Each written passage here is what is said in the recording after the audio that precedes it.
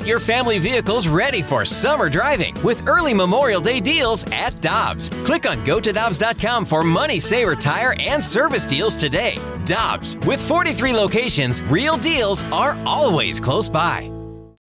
When you need mealtime inspiration, it's worth shopping Kroger, where you'll find over 30,000 mouth-watering choices that excite your inner foodie. And no matter what tasty choice you make, you'll enjoy our everyday low prices, plus extra ways to save, like digital coupons worth over $600 each week. You can also save up to $1 off per gallon at the pump with fuel points. More savings and more inspiring flavors make shopping Kroger worth it every time. Kroger, fresh for everyone. Fuel restrictions apply. Get ready for winter driving at Dobbs Tire and Auto Centers with super deals on tires, including up to $200 on new Goodyear tires, plus oil changes, brakes, batteries, and more. For value and savings, click on GoToDobbs.com today. Time out for the BK and Ferrario podcast, presented by Dobbs Tire and Auto Centers on 101 ESPN.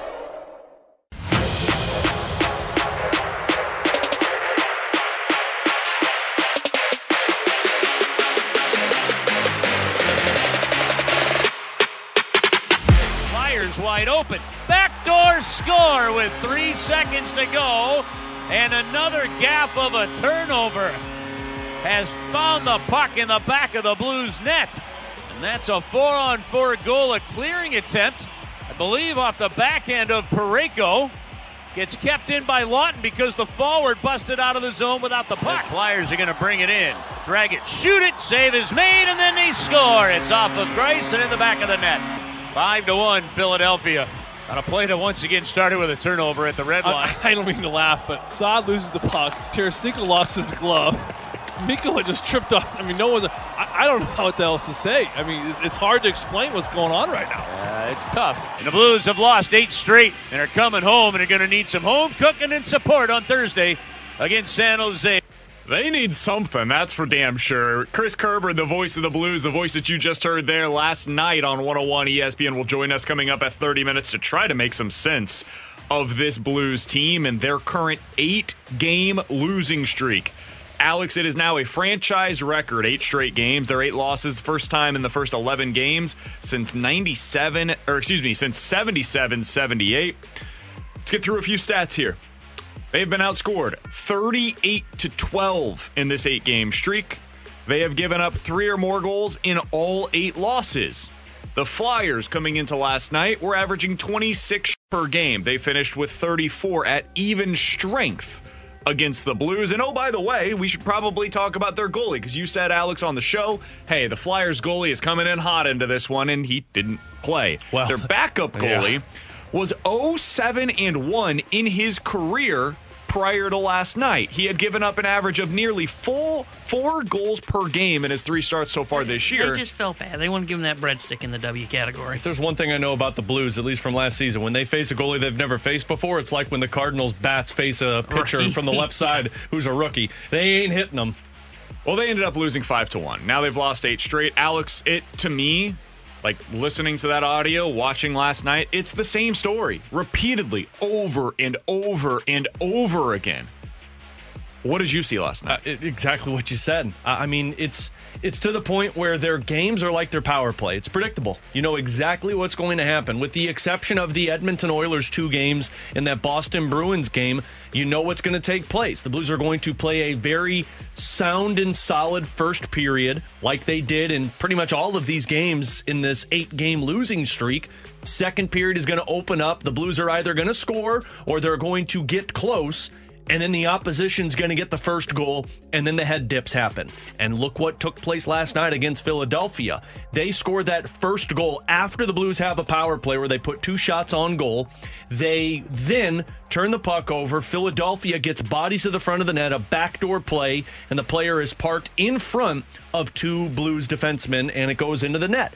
And then after that, the snowball effect comes into play. They give up another goal off of a turnover, and then a rush up the ice, and then the goal 3 seconds in. It's predictable. They've been outscored in their last 5 games in the second period. Going back to that Montreal Canadiens game, they were up 3-1. They allowed 3 unanswered goals to Montreal. they've been outscored 14-2 in the second period since then.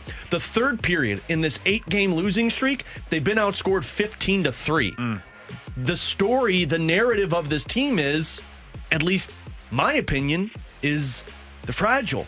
One thing happens and it all falls apart. And you heard it there. Joe laughing at it. Curbs laughing at it because it's really all you can do because it just doesn't make any sense. Joey said it on the broadcast last night.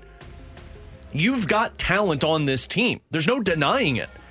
But it's like these guys know they have the talent, but they're forgetting that they can accomplish so much with their legs and their skills. When did the Monstars come down and suck out their talent? I don't understand how this happened, why it specifically was happened the Seattle Kraken third period to the Blues. This team should be good. Alex, I remember having the conversation. You were beside yourself when I said, I could see how they go under their points total for the season. You're like, BK, you're an idiot. They finished with 100 points last year. How are they going to finish with fewer than, 92? I think was the point total for the season. Dom had it at 92.2. You were like, that's absurd. That doesn't make any sense. There's no way that happens. Well, now, do you know what I would give at this point for this version of the Blues to finish with 92 points on the season? I would give my left side of my body. Just the left side, huh? Yeah, not the right. I'm right-footed, right-handed.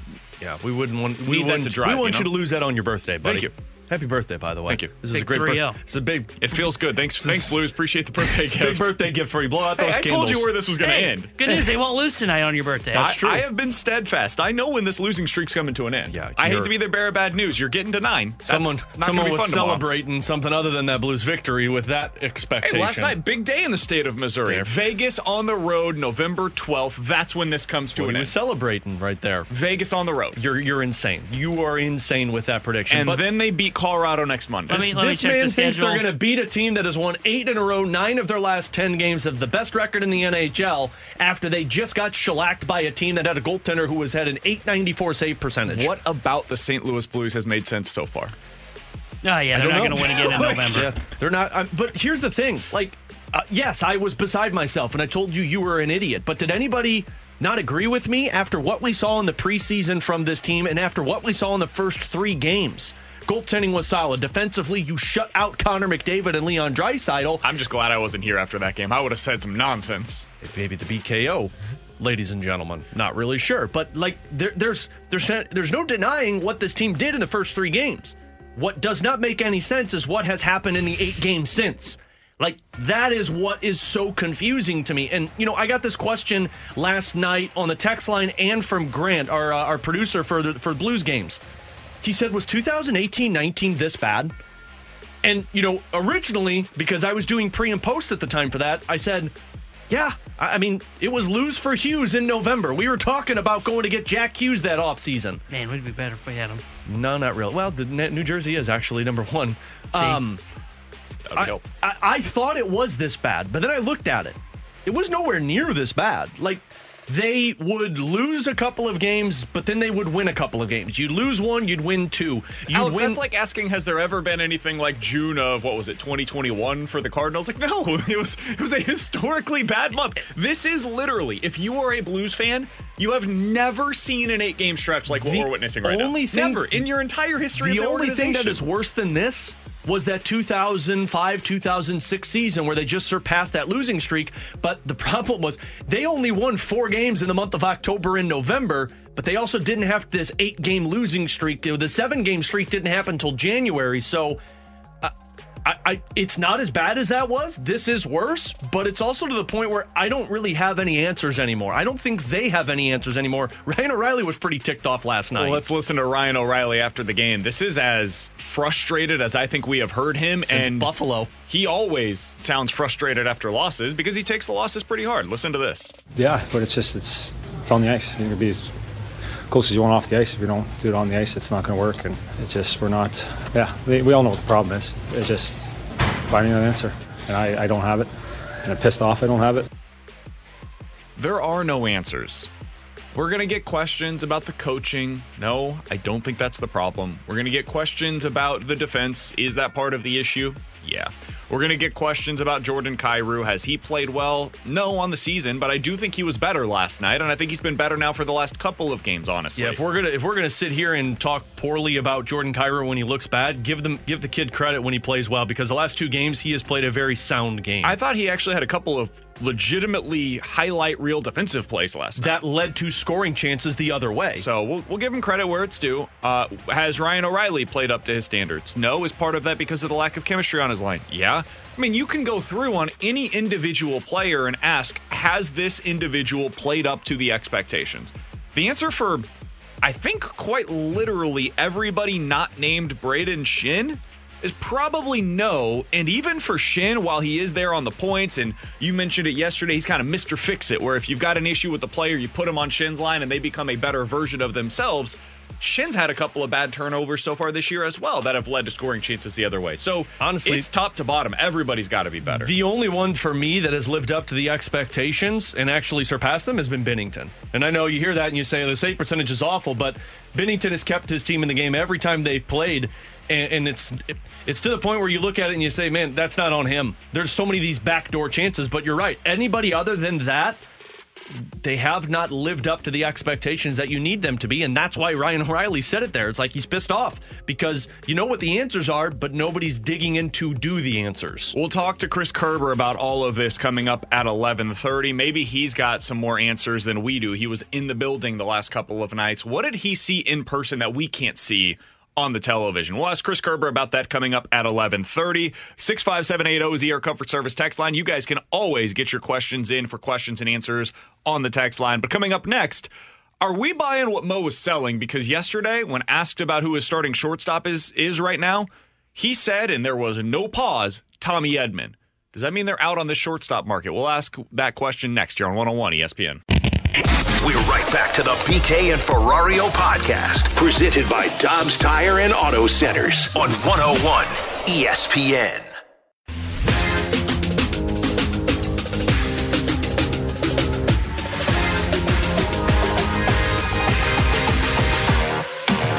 There's a lot of, as you mentioned, 4 really good shortstops out there right now.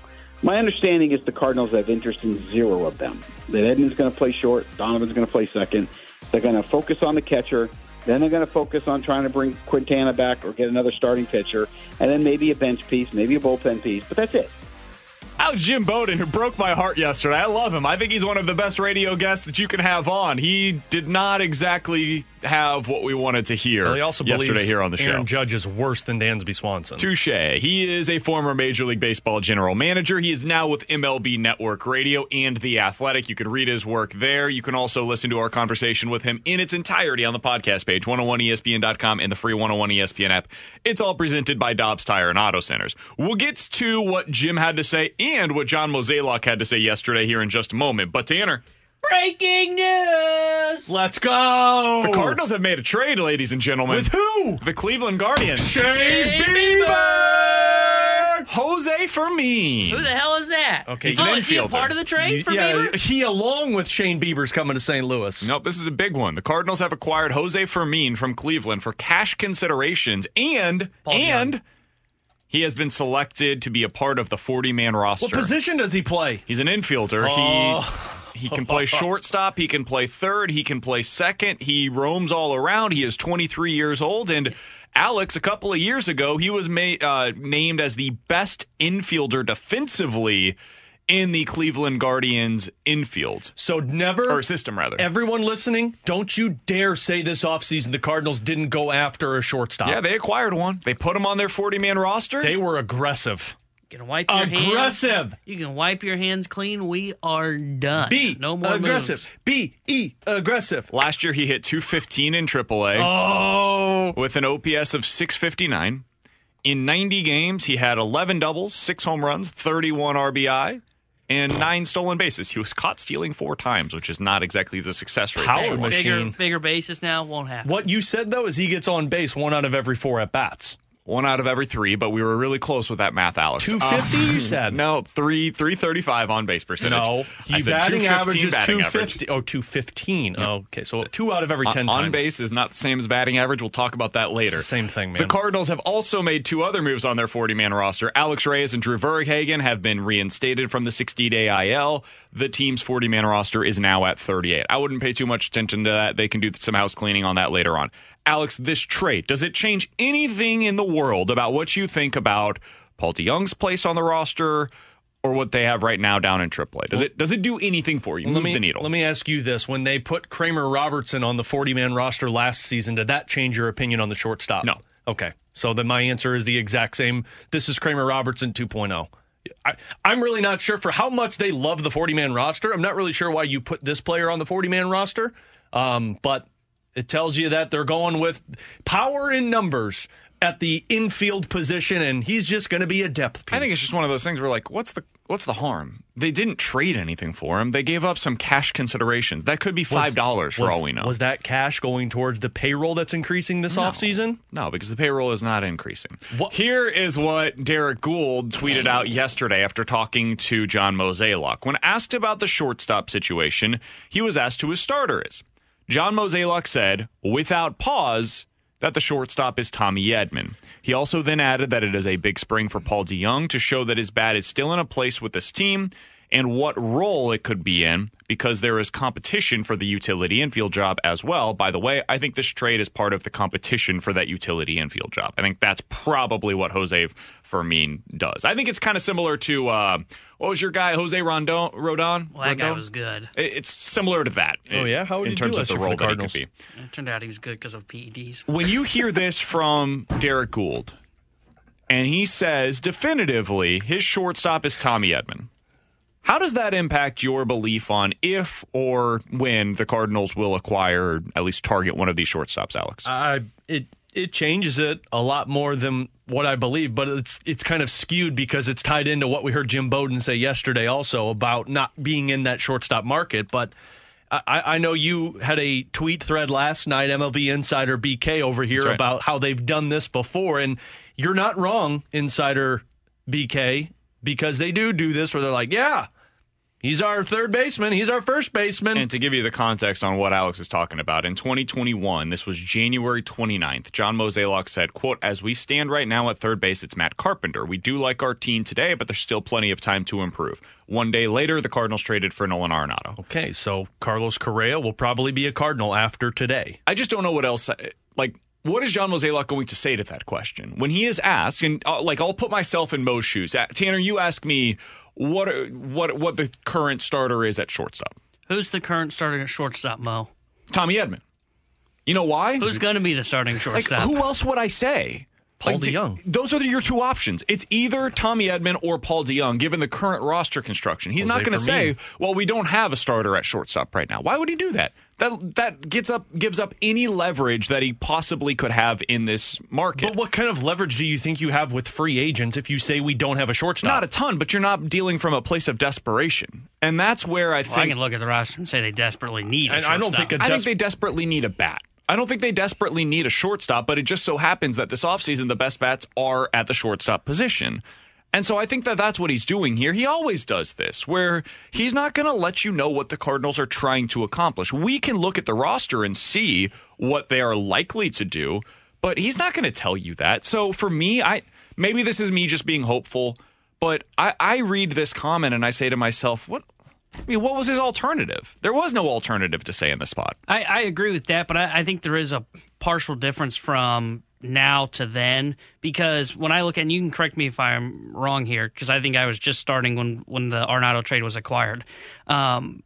Everybody knew Arenado was probably going to be available, I think, if I remember correctly, that offseason, but you didn't know what it was going to take to get him, and the Cardinals basically got handed Nolan Arenado. That feels like the difference, because when I say that, it's like, okay, well, when I look back at that, sure, he could say Matt Carpenter's our starting third baseman, but he probably knew that, hey, we're going to be in on the Nolan Arenado waters. He might know that now, too, with the shortstop. But I don't think that, to me, is a different scenario, because, again, Arenado feels like it was a handed scenario where Rockies had no leverage because everybody knew they were out. I know that we were doing the show together at the time, And I know that we were laughed at by multiple shows on this station because we talked about Nolan Arenado that offseason. And so I can tell you, it was not considered a surefire thing. There were other shows on this station that laughed at us for talking about him. I brought this up to Our listeners were laughing. Randy had texted me, but I brought that up to Anthony Stalter, and Stalter was like, there's no way that's happening. And rightfully so, he should have. Michelle Smallman told me the same thing, too. And rightfully so. I mean, I was laughed at for being Mr. 95% because I found the loophole. So, yeah, I mean, it was connected in terms of, the Cardinals and Nolan Arenado make sense because Arenado wanted to be a Cardinal. For 5 years. Exactly. Arenado but it was to the Cardinals. point where every time it was brought up, it was, but John Mozeliak doesn't do those types of moves. But see, when I look at that scenario, maybe it's just having the hindsight of it, of Colorado was hamstrung with Arenado basically forced their hand and said, I'm not going anywhere but L.A. or St. Louis. Now, we didn't know at the time that Colorado was going to pay basically most of his contract. We also didn't know that was the case about Nolan Arenado at the time. Agreed. And I know, that's what I'm saying. You didn't know that at the time. But that felt like a Cardinals move to me where it is, hey, we've got a superstar player that we have to move on from. Mo has made those kind of moves in the past. What I haven't seen Mo make in the past is the big-time splash free agent move on the market. And there's not a shortstop that I know of that's available that is a bat that can be brought in via the trade market, which we always talk about that the Cardinals are willing to make happen. The shortstop position, they're all on the free agent market. The Cardinals don't typically make those kind of splashes. So when Mo says, and I agree, it's really the only thing he's going to say is that, Tommy Edmonds our starting shortstop. When Mo says that, though, to me it feels different than when it was the Matt Carpenter conversation, because I don't see the move that feels Cardinals-like. All the moves I see aren't Cardinals-like, and it makes me say, okay, Tommy Edman probably is the starting shortstop. Nolan Arenado, for what it's worth, also had a contract of $30+ million per year, and that didn't feel very Cardinals-like. I remember having the conversations on the show where people would say, are the Cardinals really going to have multiple infielders making $30 million per year? And I understand that part of this also, you have to take into account that the Rockies paid part of that contract. I understand that.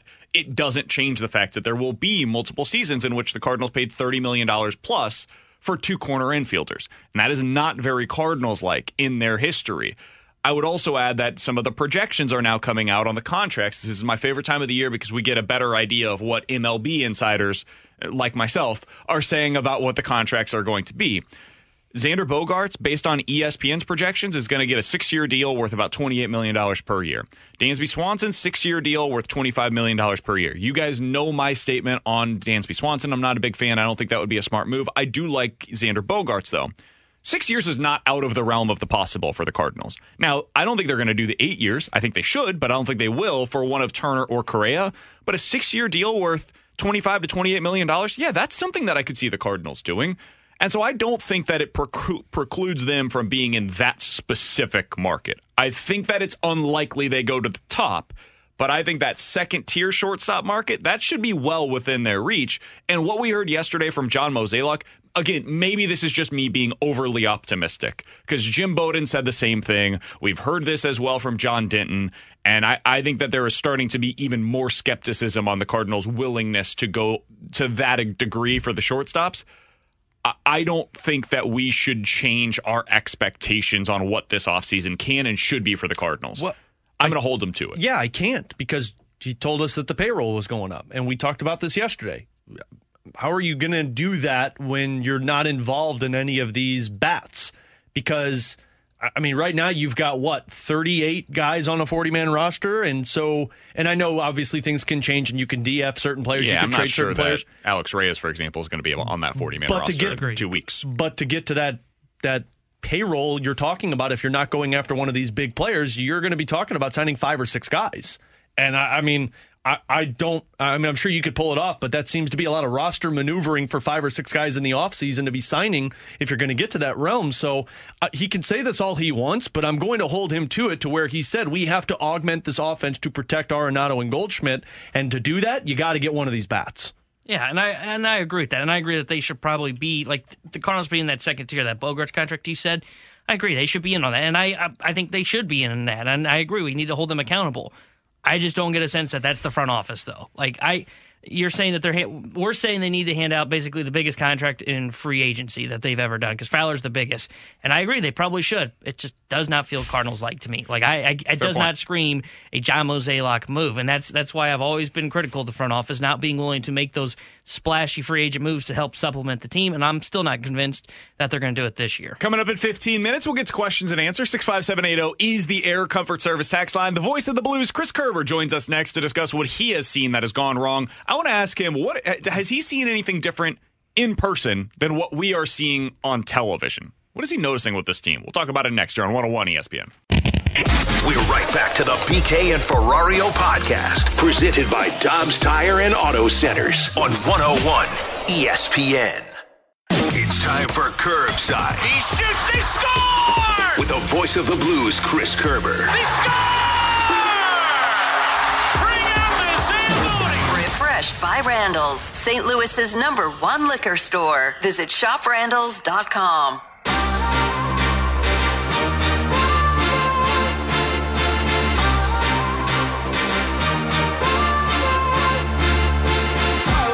To the Brown and Crouppen Celebrity Line. Chris Kerber is the voice of the Blues. He's joining us here on 101 ESPN. We always appreciate his time. Kerbs, I've been interested in hearing your thoughts on this team because I get to watch them on television. You were there in the arena the last couple of nights. I do think they have played better against Boston and Philly than what we had seen previously, but the results are what matter, and people see that they've lost 8 straight, and it's fair. That's where we've got to be critical of them. Curbs, what have you seen in the arena that either leads you to believe they're closer than maybe some believe, or that has you still concerned about where this team is at right now? I think, Brandon, there's a little bit of both here. I look back over these 8 games, and I'm not sure, honestly, that they've played well enough to deserve to win any of the 8. So that's the telling thing to me. Is it's not like, oh, man, we played well, but that goalie robbed us, right? Or that goalie stood on his head, or, well, played really well. Unfortunately, just special teams got you tonight. That really hasn't been the case. And so what keeps me positive is the same thing over the last few games, even going into this weekend.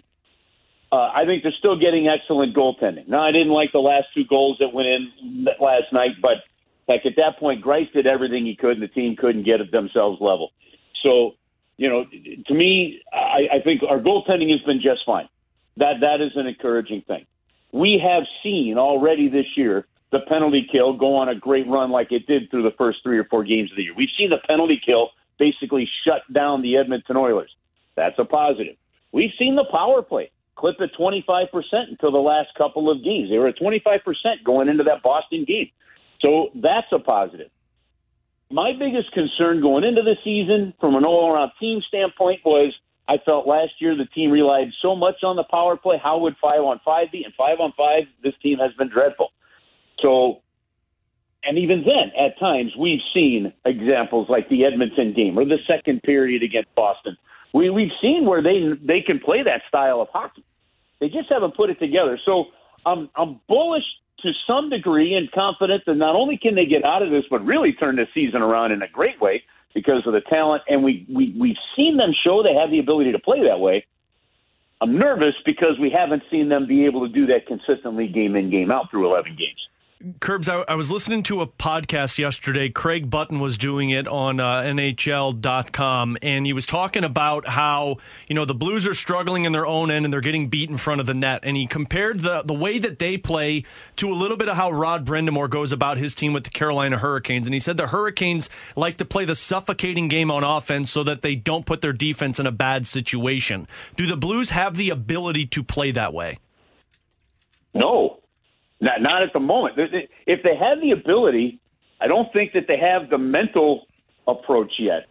And the reason I say that is what Craig Button's referring to and what you're talking about is more of the 2019 style that the St. Louis Blues did, where you're changing lines while you're in the offensive zone. You're forcing the other team to dump the puck out and then have the change, and then you're coming right back at them, getting their next line over the boards to have to defend. And what we've seen is that transition that's been often talked about this team becoming more of that transition rush team. And, well, when you're that kind of a team, you're not a hold it in the zone, go at it, grind it out, down low kind of a team. So I think really there's that identity is still missing. I think you have guys like Ryan O'Reilly, like Braden Shen, like Ivan Barbashev, that want to play that keep it in style that they know has won them a championship in the offensive zone. Now you've got some other guys that don't play that way quite as much, and it's not leading to any kind of line consistency, shift in, shift out. And in talking to Craig Berube, I really just think this is as much mental right now as anything else. I mean, my goodness, you hit 3 or 4 posts in the first period. Tarasenko hits one off the outside of the post later in the game to pull you within one, and they're just so snake-bitten, not getting the bounces that I really think just a little bit of confidence would go a long way for this hockey team. Chris Kerber, the voice of the Blues, is our guest here on 101 ESPN. Kerbs, I looked this up earlier this morning. The Blues have scored 23 goals in their first 11 games of the season, tied for the fewest by a Blues team through 11 games in franchise history. Here are the teams over the last 2 years that have matched or been below 23 goals in their first 11 games. Last year's, it was the Canadiens and the Coyotes. The year prior, it was the Red Wings and the Ducks. All 4 of those teams finished the season with fewer than 60 points on the year. What does that tell you about where the Blues are at currently? Well, the difference is, it tells you that it's a really bad start, right? I mean, you can't, listen, you cannot just turn around and wash this stink of a start off you. You got to earn your way out of it and grind it out. But there's a couple of things to that, Brandon. One is that the talent on this team, just a pure individual talent on this team, is better than the individual talent you have on all those other 4 teams you mentioned, right? So, again, we're watching that game last night, and we're watching, I think it might have been Justin Falk bringing the puck up the ice, and he goes to pass to Vladimir Tarasenko. And it's an 8-foot pass, a 6-foot pass, and the pass missed him by 3 feet wide, right? We saw Colton Parayko bring the puck up the right wing. The 2 forwards are blowing through the neutral zone, and I haven't had a chance to talk to the coaches yet to find out, hey, is this a play where he's supposed to dump it in? But he gets cut off before the red line. The 2 forwards had no idea what had happened to the puck, and they're way out of position coming back. We saw Nick Leddy behind the net, and it just gets stolen from him. And these are things that you don't see happen to these players. And so that's the real conundrum of what they're dealing with.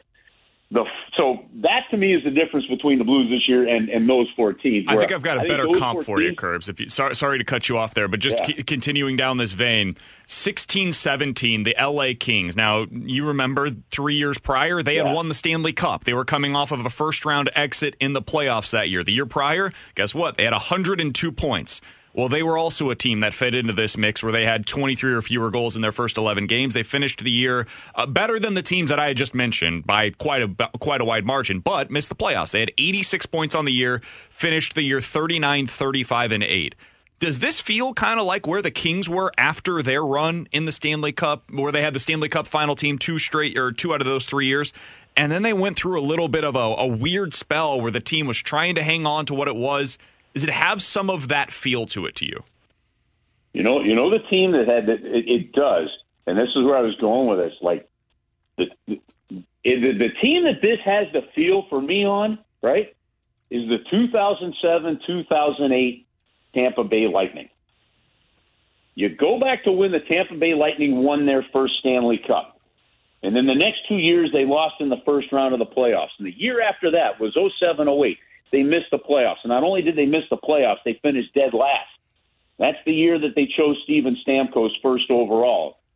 3 picks after that, the Blues took Alex Pietrangelo in 2008. I bring that up because you still had a heck of a core of players with Tampa. That was a team that just had this anomaly of a cruddy season that just didn't make any sense for the talent that they had. And next thing you know, Steven Stamkos is coming in as a first overall pick. And he's learning from Stanley Cup champions like Martin St. Louis, like Vincent Lecavalier. And you look at that and you're like, oh, okay. And then 3 years after that, they're back in a conference final. A couple years after that, it's a Stanley Cup final. This one feels a little bit more like that one where you could tell the Kings were on a downward turn. I mean, the Blues are coming off of a season, Brandon, where they had the 920 goal scorers. You had an 82-point player. You had 4 players over 70 points. This one is a little bit more to me. It's a very good comparison, by the way, the LA Kings one. I think it's a little bit more to me, the one of the Tampa Bay Lightning. And I'm not so sure. I'll get somebody texting me on this one, but I'm not. Listen, let's play out a good and a bad. I think that this team has enough talent to really turn a corner. And I mean, as easily as they've lost 8 in a row, I think this team could be the kind of team that wins 10 in a row. All right, I do believe you could see that kind of streak. Or they could easily reel off 5 or 6. If we don't want to go as far as 10. The flip side is it with the core that they have under contract? As many of these guys, and look, as much as sometimes career years are going to be good years, bad years could also be as much of an anomaly on the other end, right? With this kind of core, would it be all that bad if the Blues wound up with a really high draft pick? Nope. To me, the worst-case scenario, and we're way too early for this to play itself out, but the worst-case scenario would be you miss the playoffs by 2 points. Agreed. Yep. And you're back still drafting in that, 14, 16, well, it wouldn't be 16. You'd admit, well, it could be, but, you're back drafting somewhere in there. So to me, it'll get to the point, and I don't think we're there. I think you got to get to the quarter pole and see what happens here. But to me, there's a whole bunch of different scenarios, and I'm not sure even a bad scenario is a worst-case thing for the long-term future, because if it did go south for 1 year, you've got the core to bounce right back into it. Look at Vegas. Missed the playoffs last year, and is absolutely going to look at what the New York Islanders could potentially do. It's today's NHL, which is very different than what it was even just 10, 15 years ago. Yeah, the worst place to be is in the middle. I'm totally with you there on that. And Curbs, I want you to know, I've been calling all along. This thing, the streak is over on Saturday in Vegas. It's going to be something that nobody saw coming. They're going to play their best game against Vegas in Vegas, and then they're going to beat Colorado, and then they're going to win 3 more straight. So that streak that you're talking about, it's coming. It's going to come in a spot where people don't anticipate it. We appreciate the time as always, Curbs. Thank you. Sounds like a good plan, guys. I'll take whatever wins we can get, but I'd rather start this new streak on Thursday. Yeah, well, I can't promise you that. It'll start on Saturday. See you, Curbs. All right. Okay, I'll take the guarantee. All right, I'll take a guarantee. All right, guys, have an awesome weekend. Take it easy. That's Chris Kerber joining us here on 101 ESPN. In 10 minutes, I want to hone more in on what we were just mentioning there. What does it look like when a team starts this poorly offensively? I looked up the last about 12 teams that have done this early on in the season. Hopefully it gives us a little bit of context, and there's at least one team in there, Alex, that I think can give us some optimism. About 11 others that don't. We'll get into that coming up at 12 o'clock. Questions and answers coming up next. We're right back to the BK and Ferrario podcast, presented by Dobbs Tire and Auto Centers on 101 ESPN. You've got questions. We may have the answers. Maybe? Text now to 65780. It's BK and Ferrario's questions and answers on 101 ESPN. 65780 is the Air Comfort Service text line for questions and answers. Let's start with this one from the 503. Hey guys, would you like to see the Cardinals dip their toe in the international market for somebody this offseason? Oh, I am so glad you asked. Water's cold. I'm out. I'm not swimming there. I've got a name for you guys, and I apologize. I am definitely going to butcher this one. Masataka Yoshida.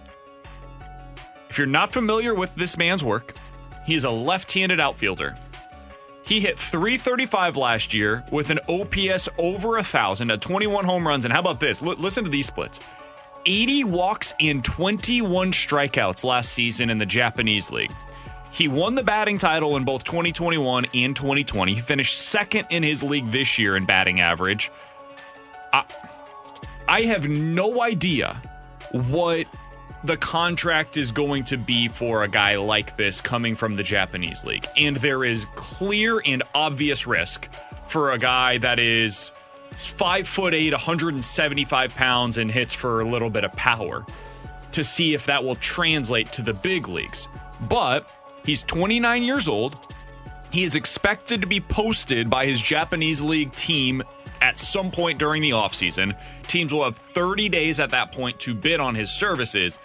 If it is a somewhat reasonable contract, guys, Is that a outside-the-box type of a move that you would be interested in seeing the Cardinals make?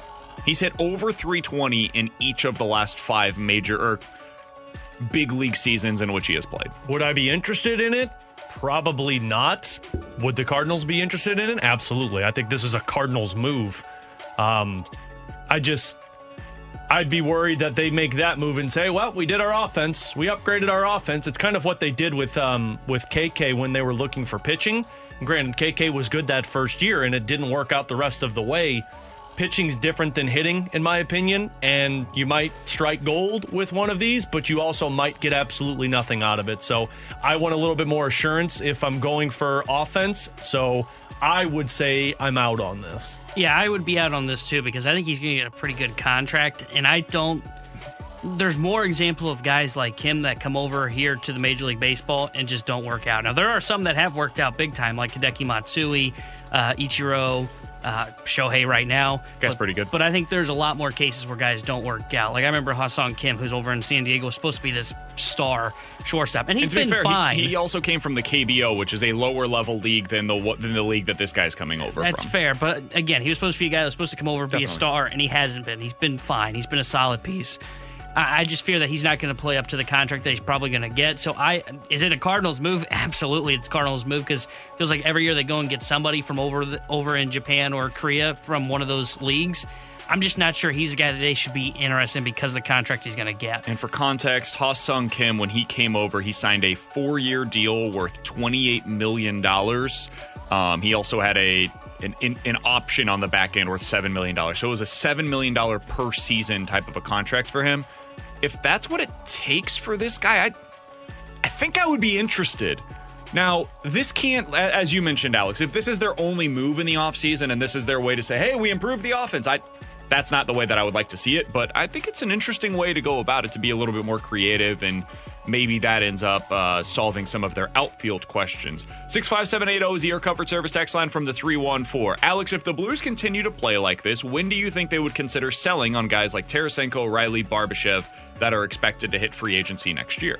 Probably around Christmas time. Elliot Friedman on the 32 Thoughts podcast talked about kind of 2018-19 season, and he said around Christmas time was when Doug basically told all of the other GMs we're open for business. Some GMs have already probably started stating that they're open for business. Like I was just reading a piece this morning, the Vancouver Canucks have basically told teams like, hey, we're willing to listen to offers.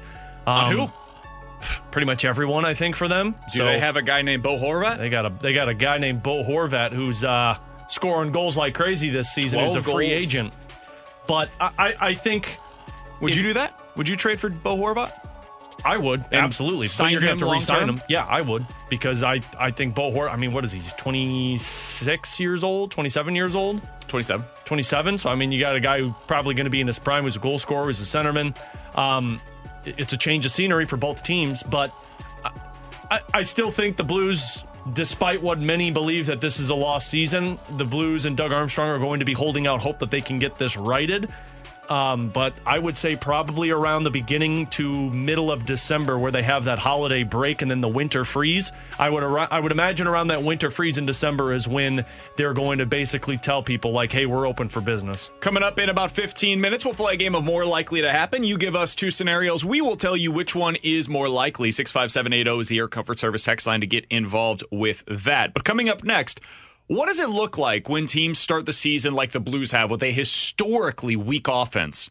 We'll give you some of the history and see how it applies to the Blues coming up next here on 101 ESPN.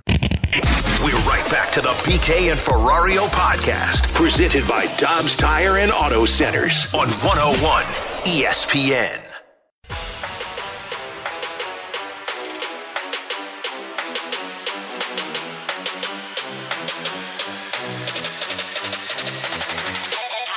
I don't mean to laugh, but Saad loses the puck. Tarasenko lost his glove. Mikkola just tripped on. I mean, no one's. I don't know what else to say. I mean, it's hard to explain what's going on right now. It's tough. And the Blues have lost 8 straight and are coming home and are going to need some home cooking and support on Thursday against San Jose. Blues have lost 8 straight. It is a historically bad stretch for them, the worst stretch in terms of an 8-game stretch in franchise history. They're also the first team, Tanner mentioned this earlier today with us, in NHL history to win their first 3 games and then lose their next 8. So this is something we've just never seen before. With Alex Ferrario and Tanner Hendrickson, I'm Brandon Kiley. Alex, the offense is what I want to hone in on here because we all know this team has defensive issues, and that's not just on the defensemen. The forwards have also been a problem in their own zone. So we can talk about that, and we have talked about that a lot. The scoring is what is most surprising to me because we saw some defensive issues last year, even after they got Nick Leddy, where they have the turnovers in their own zone, and they don't have the guys that are going to push players out of the front of the net. So the Blues have scored 23 goals through their first 11 games. That is tied for the fewest goals by a Blues team through 11 games in franchise history. The last time they scored this few through 11 games was 1967. So it's been a minute, to say the least. I wanted to go through, Alex, and look at, okay, what can history tell us, not just with the Blues' recent history, but also just the NHL, about teams that score this rarely in their games. Here are some of the teams that popped up over the last 5 years. Go through these quickly, and you can tell me if there's any that immediately stand out to you. Last year, it was the Canadiens and the Coyotes. They finished with 55 and 57 points on the season, respectively. First and second pick overall in the draft. Those teams are also expected to be bad. The year prior, it was the Red Wings and the Ducks. They scored 48 and 43 points, respectively. The year before that, once again, it was the Red Wings. They were tanking in this stretch, so that wasn't a huge surprise. They finished with 39 points on the year. Whoa. The year before, that same year, it was the Dallas Stars, who you might remember. This was during the pandemic season, and the Stars ended up going to the Stanley Cup that year.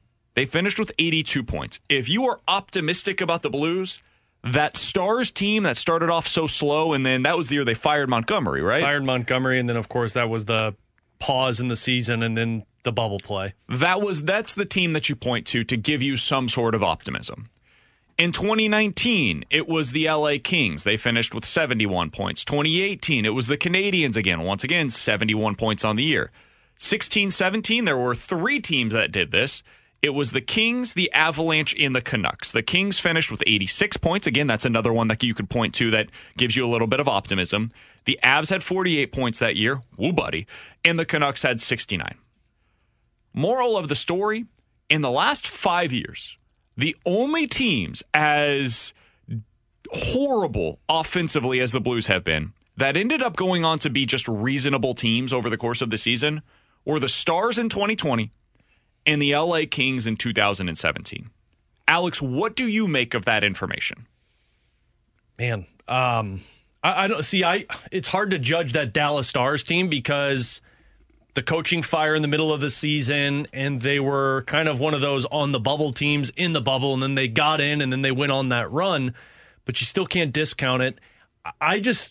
You look at the rosters that those teams had, and they've got guys that had more experience that knew how to get out of that trial and tribulation than what the Blues have right now. Like, they've got guys who have been there before, and the O'Reillys and the Shens and the Parekos and the Falks, but you also have a lot of younger players that are trying to figure this out, whereas the Dallas Stars, I mean, that was a pretty massive veteran-led team. The same can be said about that LA Kings team that they had. So that's the team that I think is the most comparable to what we're seeing right now with the Blues. Yeah, and I mean, even that LA Kings team, we went back and looked at it. Is that the one where Jonathan Quick was out for the majority of that season? It was, but that shouldn't impact your goal scoring. The year before, they finished with 102 points. The year before that, 95. The year before that, 100, and they won the Stanley Cup. The year before that, it was a shortened season, so you can't really take a whole lot from that. And the year before was 2012 when they won the Cup again. So this is a team that had gone Stanley Cup final, conference final, Stanley Cup final, missed the playoffs once as a one-off in that shortened season, and then lost in the first round. And then that next year is when it just all went to hell in a handbasket. That's kind of where the Blues are currently. And you know what's so weird about that and that was under Sutter. That season with the LA Kings, you said it was the 2018-2019 season? No, 16-17. 16-17, okay, sorry. So because if you look at 16-17 to 17-18, like they didn't really have massive roster turnover. Like, it was still the same group of people that they had on their team. I mean, you still had the Jeff Carters, you had the Anže Kopitars, the Dustin Browns, the Tyler Toffoli's, the Drew Doughties. Like, you had the same team. So it's not like you had where you plucked a massive player out of it like the Blues did with David Perron. So I don't know. Like, you look at that and you see how those teams finished, and you're like, boy, okay, maybe there's some optimism, but a majority of these examples you're looking at and you're saying, ooh, that might be where the Blues fall into play. But like, I think I would side closer to the LA Kings than I would the Dallas Stars in that bubble season. Yeah, I think that's kind of where I lie on this as well. It's just so strange that it's fallen off this quickly for the Blues offensively. I thought they might take a step back this season. I was probably of us, the two of us, more pessimistic offensively than you were, but I didn't see this coming, man. I didn't see them being the worst offense in the NHL. And so it begs the question, like, okay, so the Kings kind of got out of it eventually. The Stars team that we talked about, they got out of it that season. The Stars went about it in a way that I don't expect the Blues to. They fired their coach and the season turned around. How do the Blues get out of this? If they're going to, what does it look like in your mind? Honestly, I don't think I have an answer for that. I mean, I would love to sit here and say it's going to look like, one guy going out there and dropping the gloves and getting in the face of the team, and then they turn it around, Robert Bortuzzo fighting Zach Sanford at practice. I don't think that's going to make a difference. It's not like these guys aren't trying, because the narrative of the games is the same. The first period, if you go back through the midst of this losing streak, go all the way back to that Montreal Canadiens game. The Blues are the better team, at least looking at it, watching it, the eye test in the first period. Montreal, the LA Kings, the New York Islanders, the Boston Bruins, the last night against the Flyers. Like, you're looking at that reasonably saying, okay, it's a 1-goal deficit, or it's a tie game, or the Blues are by up 1, and you're thinking, all right, they're in this. And then it's just they fall apart as soon as one thing goes wrong with them. It's what we talked about last year with Jordan Binnington. I think the only way for them to find a way out of this is if guys play uncharacteristic to what they've played in the midst of this 8-game losing streak. And like the funny thing, man, is it's not the offense that's changing in the first period, it's the defense. Because in the first period, they have scored 8 goals so far this year. In the second period, it's 7. In the third period, it's 7. Their offense has been the same from start to finish. It's been bad in every period in which they have played so far this year. But you look at what they're doing defensively. The first period, they've given up 6 goals on the year. They're coming out and they're playing the way that Craig Berube wants them to. They're structured. They have the physicality. The forecheck is there. They're cycling. It looks like Blues hockey for a period. In the second period, they've given up 21 goals. And in the third period, they've given up 16. What changes? That's what I can't understand, Alex, is this is one of the guys that I listen to sometimes is Michael Lombardi. He's a former NFL general manager. He was with the Patriots for a long time. And he talks about how there's certain football teams that are like 40-minute teams where they can keep a game close for 40 minutes, but by the end, the other team's just going to be able to pull away.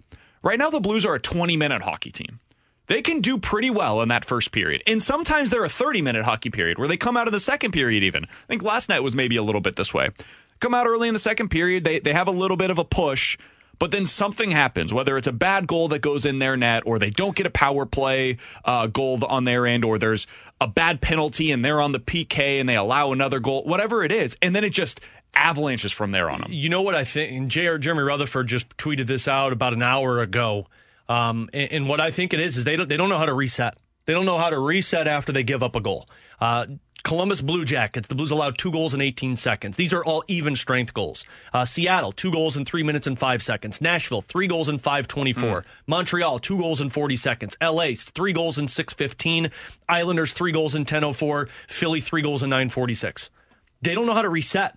They don't know how to see something happen to them where a goal goes in. And a perfect example, I think, is that Islanders game. 14 seconds in, that goal goes in, and then it's just we forgot everything that we did in the first period, because now what we're doing is someone's trying to knock down the door, and we're just putting everybody against the door to try and hold it up still. And you're not going about your business the way that you were in the first period, because you give up a goal, it's a 1-1 hockey game 14 seconds in against the Islanders. If you keep playing that you did in the first period, you're going to create more scoring chances. But now it's, well, we can't score goals. They just scored a goal. Now we got to find a way to stop them from scoring more goals. And by that time, you're creating turnovers. You're playing in your own zone. You have no effective forecheck. It's one and dones. And now you're throwing your goaltender out to dry.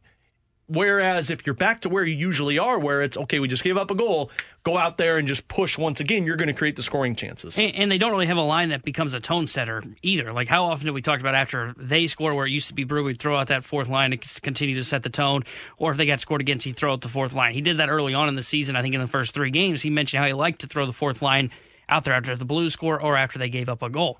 They don't have that line anymore. They don't have a tone-setting line to where, okay, we just gave up a goal. Now let's go to this line and let's get back to the point that Alex is making of, okay, let's get back to our game. Let's continue to add that pressure. They don't have that this year. And I think part of that is, 1, maybe they just don't have the players on the roster to do that. Or 2, it's because they keep juggling the line so much because they're trying to get the offense going that everything is just being misplaced. And they can't get a line combination that fits well enough to come with that identity to, we gave up a goal, now it's time to respond and let's get back to our game. They just don't have that. See, it's not even the line combinations for me anymore. Like, about a week ago, I probably would have said that because I felt like that's true. But, like, look at last night. I mean, you give up, you lose the face-off in your own zone. Your player tries to skate it out in Pavel Buchnevich. He goes backwards, turns the puck over to Colton Parayko, who loses the puck and then gives up the goal backdoor on Thomas Greiss. And Parayko was trying, this is going back to, they're all trying to do a little too much. Parayko was trying to do, and it wasn't quite a stretch pass, but he was trying to go like. He was doing an outlet pass. Yeah, and there was a defenseman right between him and the forward that was potentially going to go on a breakaway. And this was with like 12 seconds remaining in the period. The Ryan O'Reilly goal against the Islanders, where Mikula's coming out of the penalty box and you're going right up the ice. I understand what you're doing. 100%, but it's got to go off the boards. Exactly. Or you just need to say, you know what? We're not playing well enough right now for me to do that. I just need to get it out of the zone and get a line change. And the problem is, like, when they're doing what we're talking about here, now you're thinking, and now it's too late, and now the puck has been turned over in your own zone. So maybe it doesn't look the same way that it did last night with Parayko or that it did previously with Ryan O'Reilly, and now it just looks ugly like it has at times with, like, for example, Jordan Kyrou.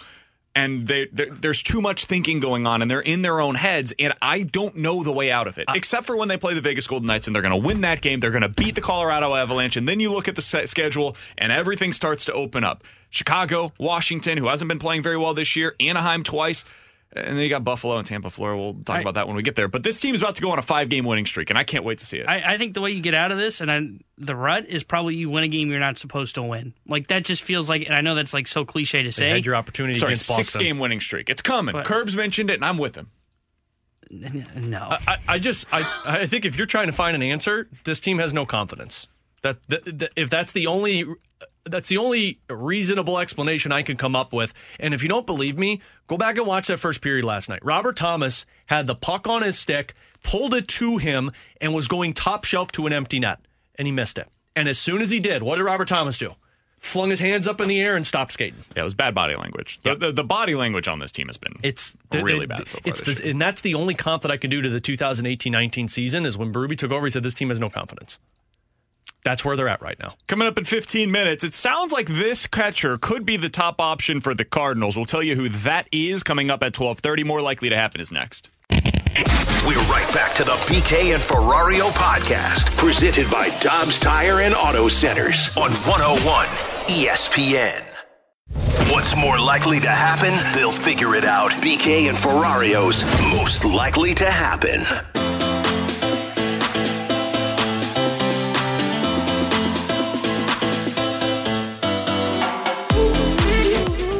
Alex is a broken man. A broken man. I was just like the Blues singing the blues. 8-game losing streak.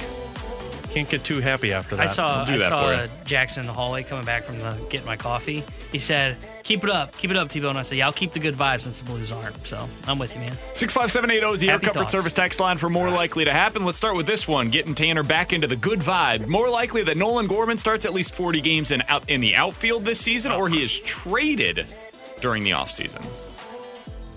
Damn, talk about bad vibes. Picking up bad vibrations. I'm going to go more likely 40 games in the outfield because I don't think they're trading him. What? That's not because he's an outfielder. That's just because I like that opportunity better than him being traded because I don't think he's going to be done. He'll get traded. I think if you want to make a trade for a catcher that everyone's talking about, you're not getting him unless Nolan Gorman's a part of that trade.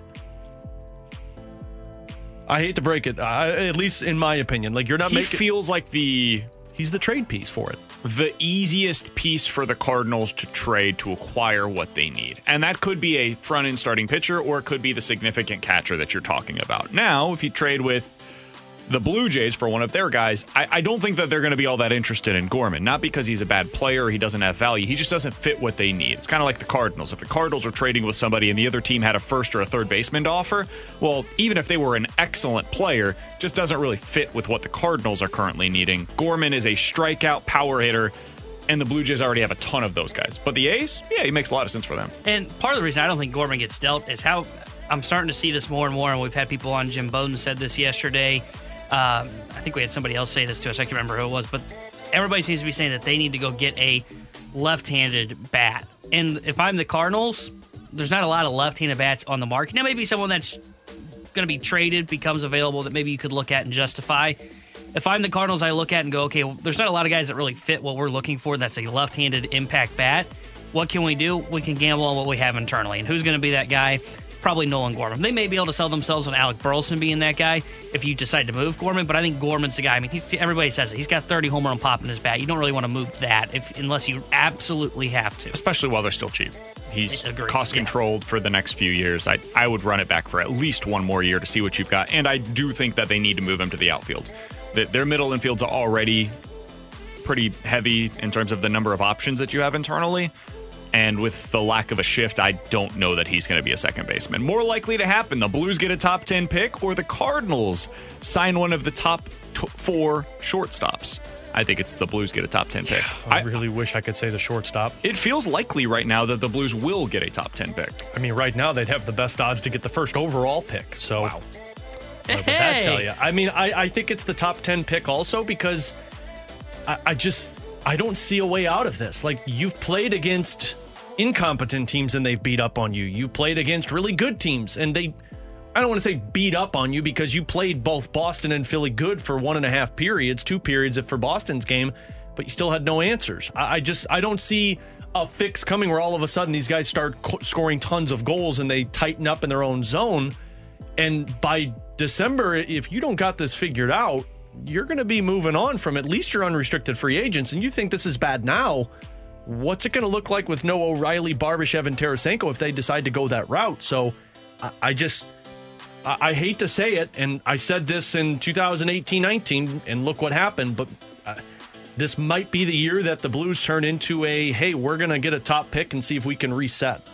I think it's more likely to get the top 10 pick, too, because I find it tough to see where they turn this around, too. I'm with you 100%, and I know it's probably early to say this.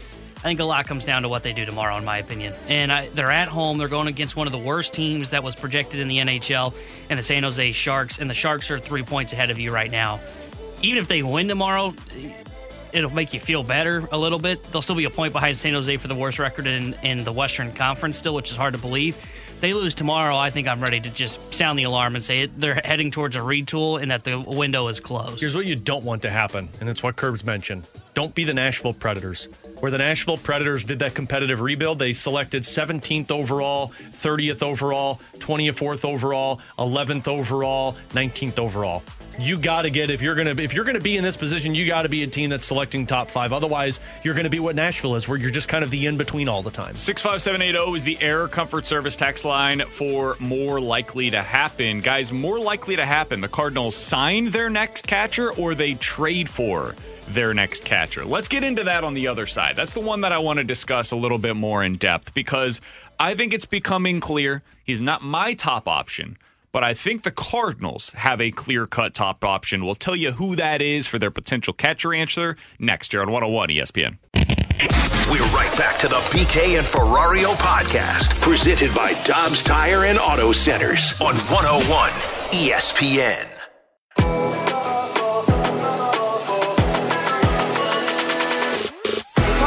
That I think has become the clear-cut top option for the Cardinals catching situation here in just a moment. With Alex Ferrario and Tanner Hendrickson, I'm Brandon Kiley. The Blues did announce some roster moves. I think we should spend a couple of minutes on this, Alex.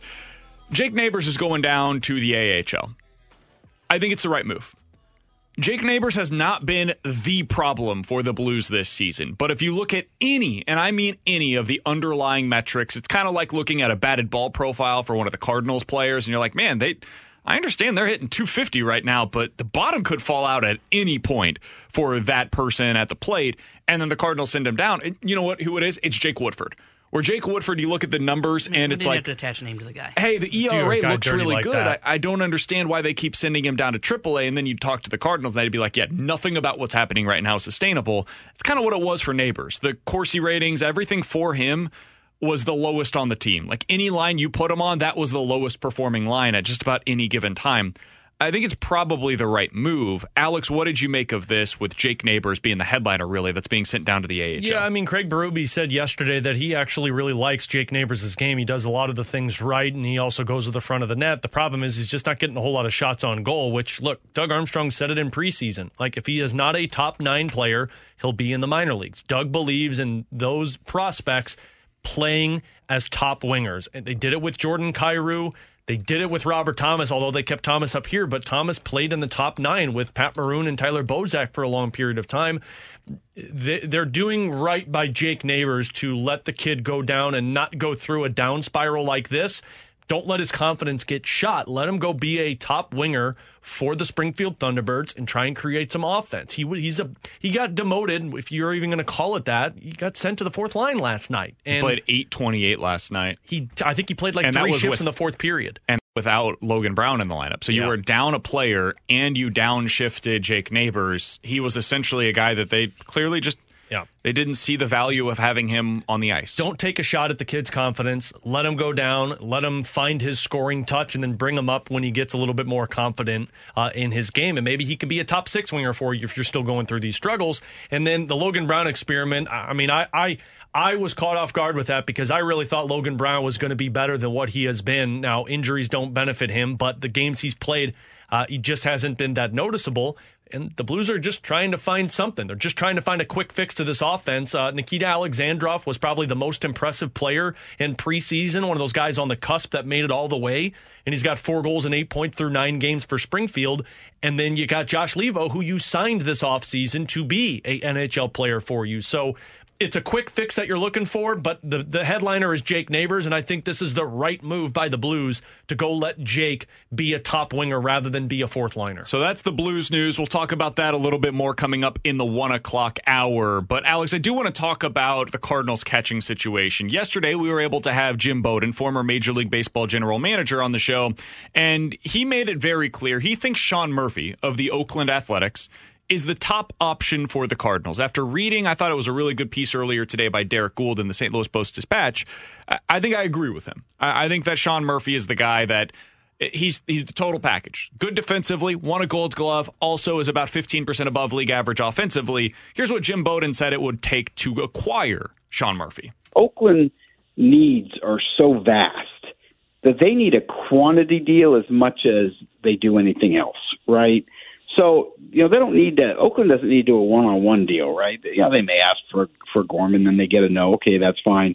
But I think if they can get 2 or 3 of that next level kind of prospect, tier 3, and Oakland can get a package of 3 guys or 4 guys, I think that's the direction they're going to want to go because they just have too many needs. I think the starting point for any kind of a deal with Oakland for Murphy, I think they'll ask on Gorman, and I honestly don't know what the Cardinals' answer would be on Gorman. It might be yes. They might be more willing to trade him than we think on the outside. But if they say no, well, the A's are definitely going to want a position player at a minimum, and probably somebody that is cheap, cost-controlled, and is ready to go at the big league level. That tends to be the profile of player that the A's prefer.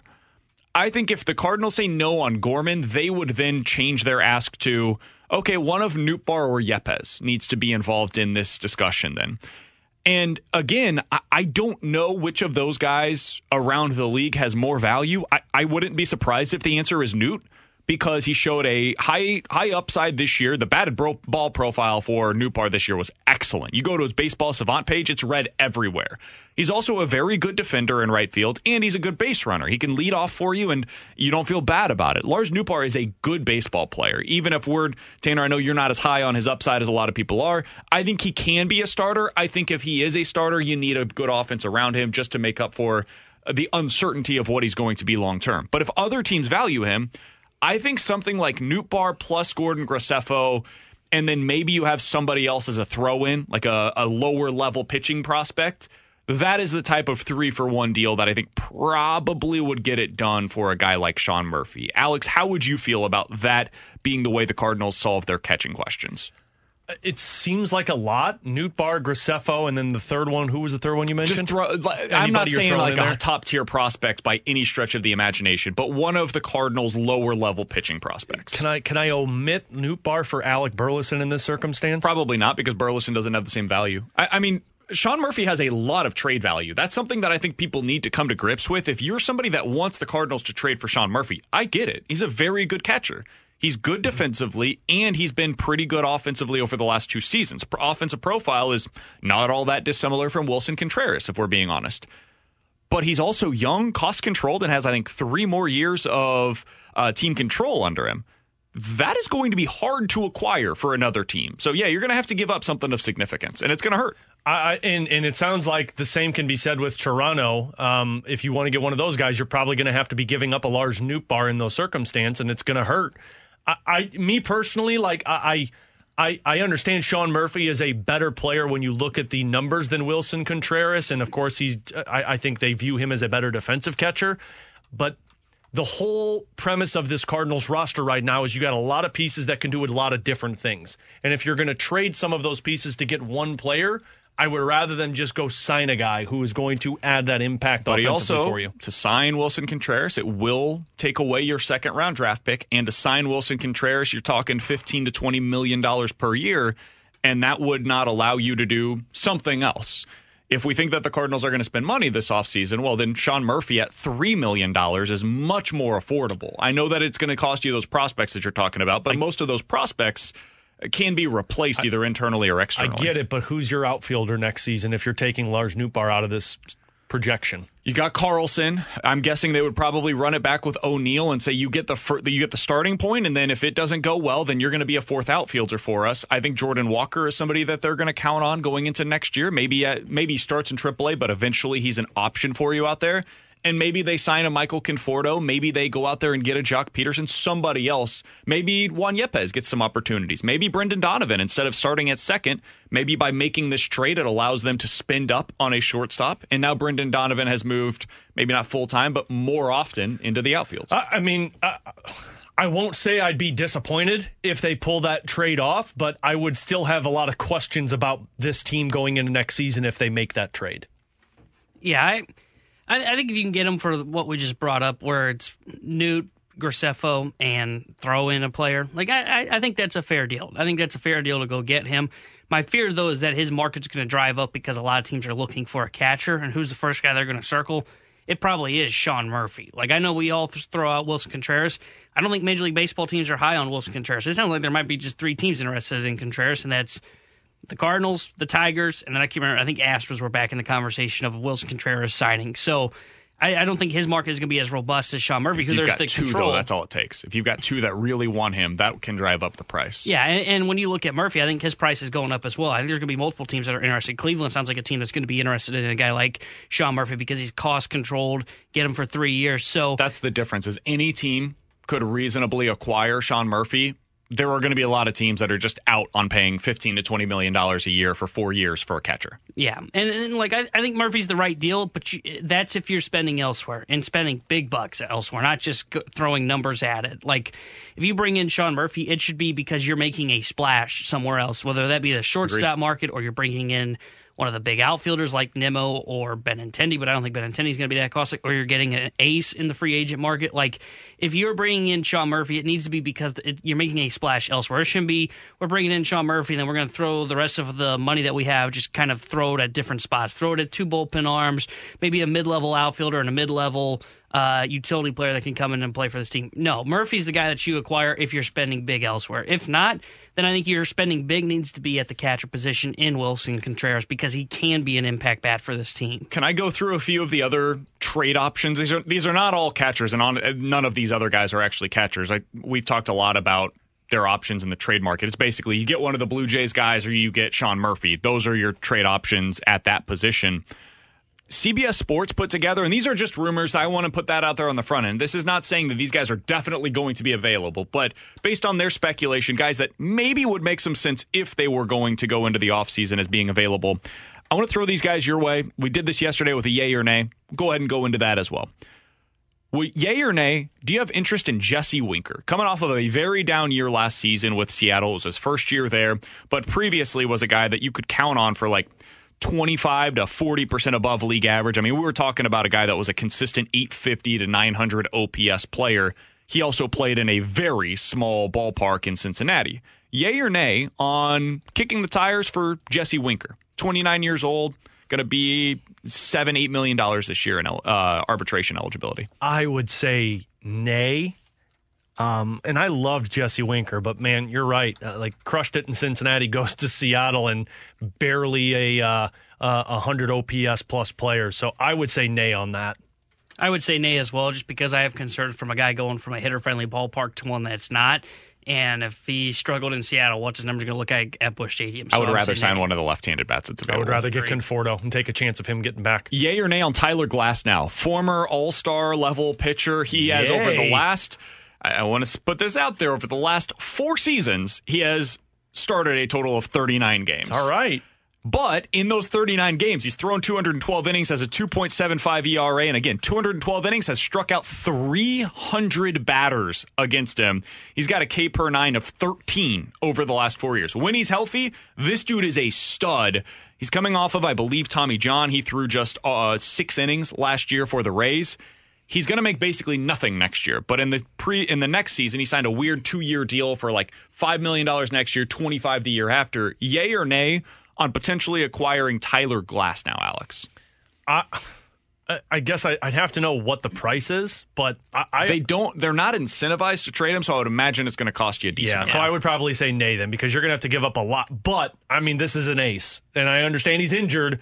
But you're hoping that post Tommy John surgery he can get back to who he was. And I mean, you want a front of the leader of the rotation. Here he is. But what you're going to have to pay for him, I would say nay. Straight up Gorman for Glasnow. I would do that. No. I'd do that. I'd say nay. I don't have interest in him because he's dealing with the injuries. You have a guy you have your Tyler Glasnow internally in Jack Flaherty. Now, I think Glasnow's probably got a little bit better upside than Flaherty. Agreed. But I think you have him internally in terms of having Jack Flaherty. Gambling on Jack Flaherty's health, I don't want to bring in another guy where I'm doing the same thing and it's Tyler Glasnow, so I'm saying nay no matter what the cost. I think that I'm with you. I would probably say nay, but man, if it costs me less than that, I've got to at least have the conversation. The upside that he brings to the table is so incredibly high, and you would have him for the next 2 years, and most of your rotation right now is just for this season.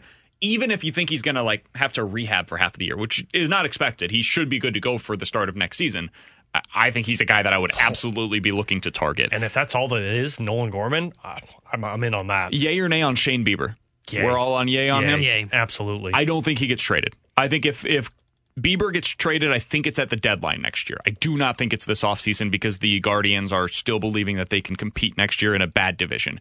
Yay or nay on Brian Reynolds? This is a name that I've seen brought up a good number of times. It's in the division, but we saw the Cardinals make a trade in the division last year. I saw it coming out of the meetings that I think it was the Pittsburgh Pirates GM. Is it Charrington? Is that his name?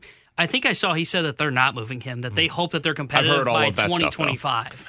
If he's available, I'd say yay on this. I love the idea of this guy because I think it helps you defensively and it helps you offensively. I don't think he's a legit center fielder. I don't think he's that impact bat that we're talking about, but I think he is much better than some of the other options that aren't one of those top shortstops. I think you're probably talking Wynn and Gorman or something like that for him, though. I mean, it's going to cost you a lot. Yeah, that's a lot. I'm saying nay because I'm trading pieces into the division, and I know we talk about that, but it's not like pieces like you got in the Quintana deal where they gave up, I can't remember the guy's name. Was it Malcolm Nunez? Was that his name? The third baseman, Johan Oviedo. You're giving up significant prospect capital, and if those guys ended up hitting like you think they will, like you mentioned, to win, I don't want to potentially be trading a Trey Turner 2.0 to the Pittsburgh Pirates to burn me later on in the division. So I'm saying nay. I've got one more in division. I was kind of surprised. I guess I shouldn't have been because of the direction of this team that this guy actually might be available this offseason. Would you consider trading for Corbin Burns? It's going to cost a bleep ton. I mean, he would probably be, of the guys that we have discussed, the most difficult to acquire. You're talking Wynn, Gorman plus. Would you look at trading for Corbin Burns, though? I mean, that's a Cy Young contender annually. He's not the one that dealt with the numbness in his fingers, right? That was Woodruff, wasn't it? Okay, that's what I thought. I mean, I would consider it. Wynn and Gorman would be tough because of what T-Bone mentioned, but, man, you are getting the 8, and what's he got, a couple more years of control? I believe so, yeah. So I think. You've got this guy covered for at least the front of your rotation moving forward. As long as it's not Jordan Walker in this deal, I'd probably say yay. I think I'd say nay again because it's within the division, and I don't want to give up some significant pieces to really the team that, though they're getting ready to probably enter a rebuild, the team that's probably been the most consistent over the last decade, 2 decades, in staying competitive with you in the Milwaukee Brewers. I know the Cubs had that stretch for a while, but before that they were bad, and they're bad again. So I would say nay. I think Milwaukee has a really good understanding of how to build up a team and do it pretty quickly. I don't want to give them really good assets in a deal. As much as I love Corbin Burns, I don't think I'm willing to give up the assets it's going to take within the division. That's where I'm at as well. And the only reason I'm bringing up any of these names, again, is because CBS Sports came out with their article on the top trade candidates that could maybe become available going into the offseason. If I was going through and saying the guys that I think would maybe make the most sense for the Cardinals, I would say it's Sean Murphy, Tyler Glasnow, Shane Bieber. Those would be the 3 that I would put a star next to. The other guys, maybe you consider it, but I think it's very unlikely, whether it's because it's in the division or because the players are just going to cost more than what I would be willing to trade for them. Coming up in about 10 minutes, we'll talk to Greg Wyshynski of ESPN.com, but next, the Junk Drawer here on 101 ESPN. We're right back to the BK and Ferrario podcast, presented by Dobbs Tire and Auto Centers on 101 ESPN. Let's open it up. The Junk Drawer with BK and Ferrario. Brought to you by Together Credit Union. Pay yourself with every purchase. Open an Achieve It checking account today.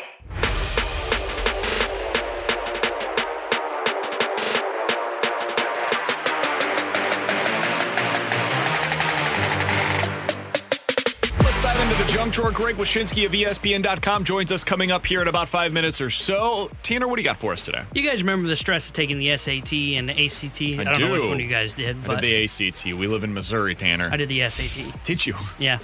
That's why I had to ask. I'm assuming you did the ACT? I guess. What was that? That was freaking 13 years ago. Was your score over 1,000, or was it in the 18 to 35 range? Or the 10 range, whatever you were. I don't even remember. I think I took this in 2008, guys. What did you guys take it twice? I know you were in school, grade I took school it then. 3 times. I took it twice. I took it twice. I know. Now imagine I think I had a decent grade after the first one, but I wanted to try better, and I think the second time was actually worse than the first one. and you know the stress of getting ready for the SAT and all that. Now imagine you take the SAT, and then where they are shipping it away to get graded.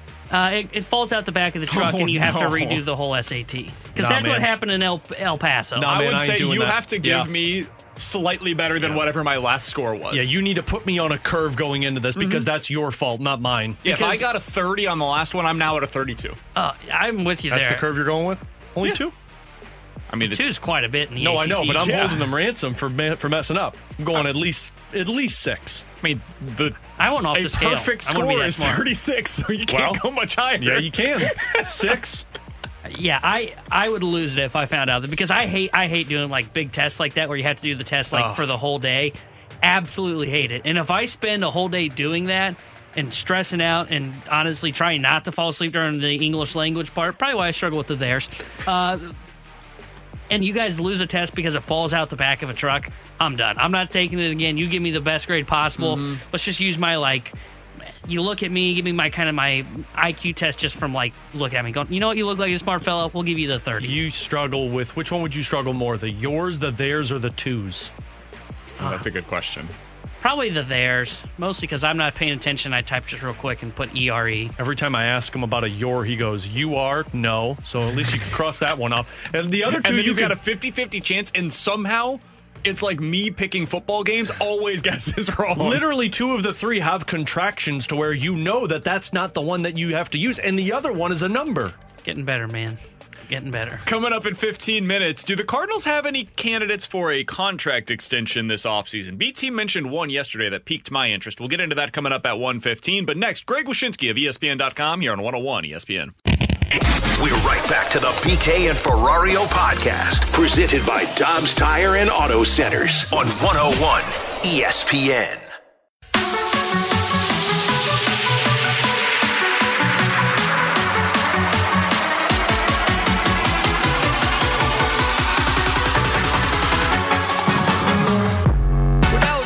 Tanner Hendrickson, I'm Brandon Kiley. Always happy to go out to the Brown and Crouppen Celebrity Line when Greg Wyshynski of ESPN.com is on the other side of the line. Greg, we appreciate the time as always, man. Wish it was under better circumstances here in St. Louis. How you doing today?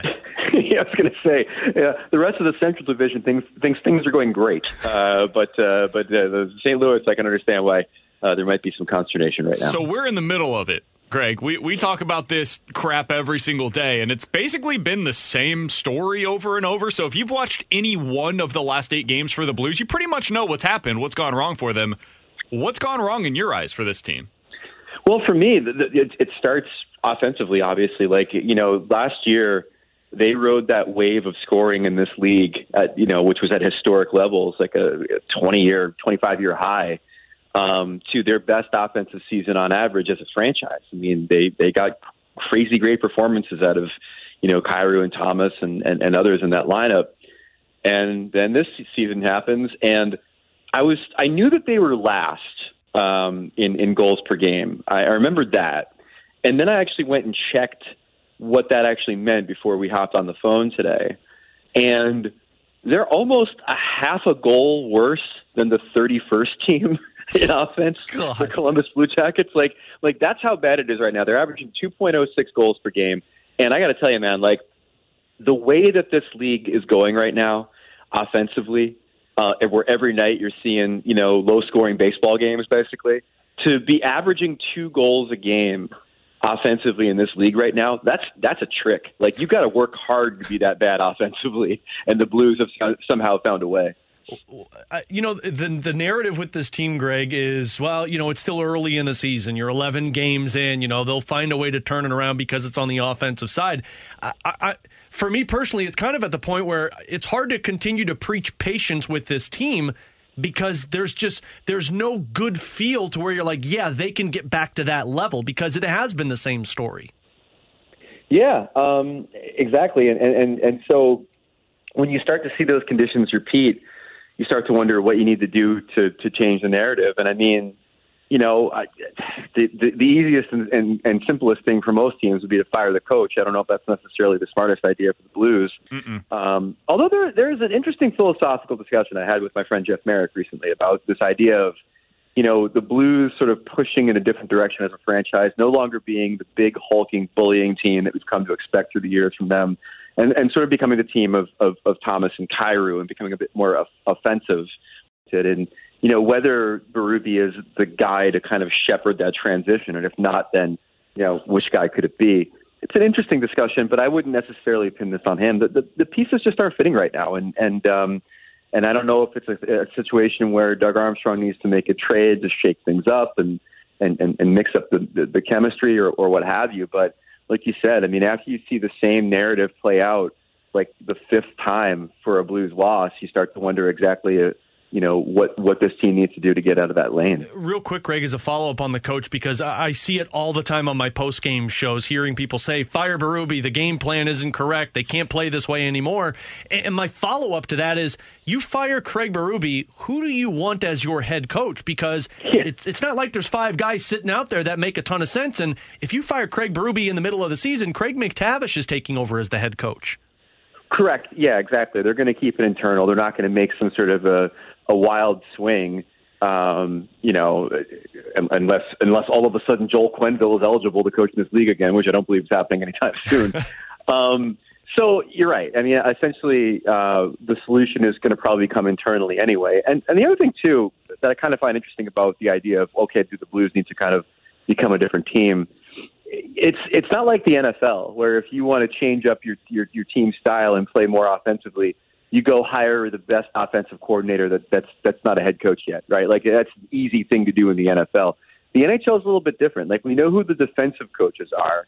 If you want to like dial it back, you go get yourself a John Tortorella or a Barry Trotz, you know. But the offensive guys are few and far between. It might be John Cooper and Bruce Boudreau, and that's it. You know, like as far as guys that really know how to play that style. So I don't know. It would take a lot of sort of investigation to really find someone that can transition this team to something different. But in the meantime, you know, this is the roster that Doug Armstrong's built. It's a team that I think a lot of people felt was going to be much better than they are. And they kind of have to figure themselves out right now. If they don't, Greg, and this is kind of the worst fear for a lot of Blues fans, is that even if they quote-unquote figure it out, it becomes like a 500 type of a figure it out before Christmas-ish, and then you're still towards the bottom of the Central Division. Mm-hmm. What can they do? Like, what are the options for them to try to big picture get out of this thing, and not just in the individual season of 2022? Right. Well, that's one of the things I've always really respected about Doug Armstrong. It's like he has a good sense of what his team is. Remember that time when they made the Paul Stastny trade with Winnipeg? It was at a time when people were kind of stunned. They're like, hey, you're within spitting distance of a playoff spot. Why would you make that deal? And he's like, I don't think we're that good. You know, like we need to kind of like get what we can get for some of these guys, because I don't necessarily think we're that good. And so I don't think if this is the Blues team that we're stuck with, and this is the Blues team that's going to maybe scratch and claw their way and not pull out the miraculous second half rally like they had when they won the Cup, but maybe get better and you know, rally to be a wild card contender, let's say. I still think he's going to take a serious look at this roster around the trade deadline and say, okay, well, I don't think they're that good, so I better get what I can get for Ryan O'Reilly if I don't think he's going to be back. I better get what I can get for Vladimir Tarasenko if I don't think he's going to be back. Like I trust Doug Armstrong implicitly more than I trust a lot of GMs in this league to understand the hand that he's been dealt, and then, you know, play the cards accordingly. You know, Greg, and I hate to go down this path, but I mean, when you start off this bad, it's hard to not look at it and say, like, would it be the worst thing in the world for this team to get a top draft pick if it comes to that? I mean, Chris Kerber on our broadcast talks about it all the time. The last time the Blues drafted a forward in the top 10 of the first round was Rod Brind'Amour. So it's been a long time. But I know it's insane to say that. But I guess my question is it possible to do what David Poile said with the Nashville Predators and do like a competitive rebuild where it's only a couple of years? Or if you go down that path, you're going down a path where it could suck for 3 to 5 years? Yeah, but aren't they, if depending on what happens with O'Reilly and Tarasenko, like they're kind of be there anyway, right? Like they're going to have to kind of maybe take a step back to make a leap forward. Based on, you know, clearly they're going to be the team of Thomas and Kyrou going forward, right? And they're going to have to reevaluate Parayko at some point too, because I think he's up in a couple of years, if I'm not mistaken. He's got 8 years left. Oh, wait, he got 8 years left? Yeah, man, I thought he was one of those guys that was headed to it. So they put him. That's right. They signed him that long contract. Yeah. Thank you for the correction there. Well, again, like when it comes to reevaluation, I got to reevaluate him anyway. It won't be for contractual reasons, but it'll be because of, you know, whatever this team ends up being. So. Yeah, it may happen anyway, is my point. You know, it may happen anyway where you are, you know, having to really kind of reevaluate things and maybe take a step back to make a leap forward. But to the people that are like, hey, you know, if you know you don't have it, you know, better to just like have it all fall apart and think about the draft instead. You're absolutely right. Like this is the year to do that. It is a extraordinarily top-heavy draft. There are players that you're going to be able to get that are going to be instant impact players at the top of this draft, obviously Connor Bedard being the top name.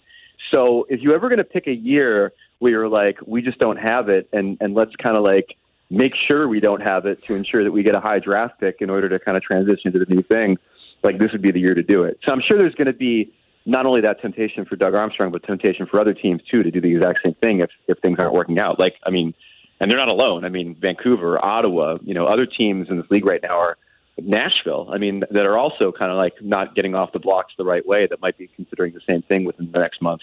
Greg, these are obviously big picture questions, and they might be more off-season questions than they are in-season, but just out of curiosity, because you have more of a pulse on the national landscape than we do here locally, for guys like, and I don't even like talking about this because he's my favorite player on the team, but Braden Shin, who has a contract that extends 4 more years after this year, and he's 31 years old, that's at $6.5 million per year. Or their defensemen, where they've got Krug and Falk signed through 2027 at $6.5 million per year. Those guys are 30 and 31 respectively. Or, as you mentioned, Parayko, $6.5 million per year for 8 more years. Are those contracts tradable right now? Well, you know, in a way they're more tradable, yeah, because you are dealing with a league that is now cognizant of the salary cap finally climbing by a significant rate within the next few years. I mean, that was really good news from Gary Bettman to say that the league's economics have recovered from COVID to the point where now the cap's going to start to rise. And now all of a sudden teams are going to have a little bit more flexibility to add a Torrey Krug if they wanted to, or, you know, someone of that nature. So, like, that's really good news from a long range perspective. But I mean, if you're asking me if these players have value, of course they have value. The problem is that you know, when you're talking about players that make the money that they make and have the contracts that they make, it's probably going to have to be a money in, money out situation. It's not like people are going to flip you a bunch of prospects for Shen, right? So that kind of complicates things a little bit insofar as what the return is going to be, and if you're ultimately making your team better through trading some of these veteran guys, or if you're just trying to just reshuffle the deck a little bit. Greg, final one for me. You know, the Blues aren't the only team that's struggling right now in the midst of a losing streak. Like, Calgary's lost 5 in a row, Pittsburgh's lost 7 in a row. And I guess my question is, looking at those teams and then looking at St. Louis, is there a massive difference between their early struggles and St. Louis's early struggles?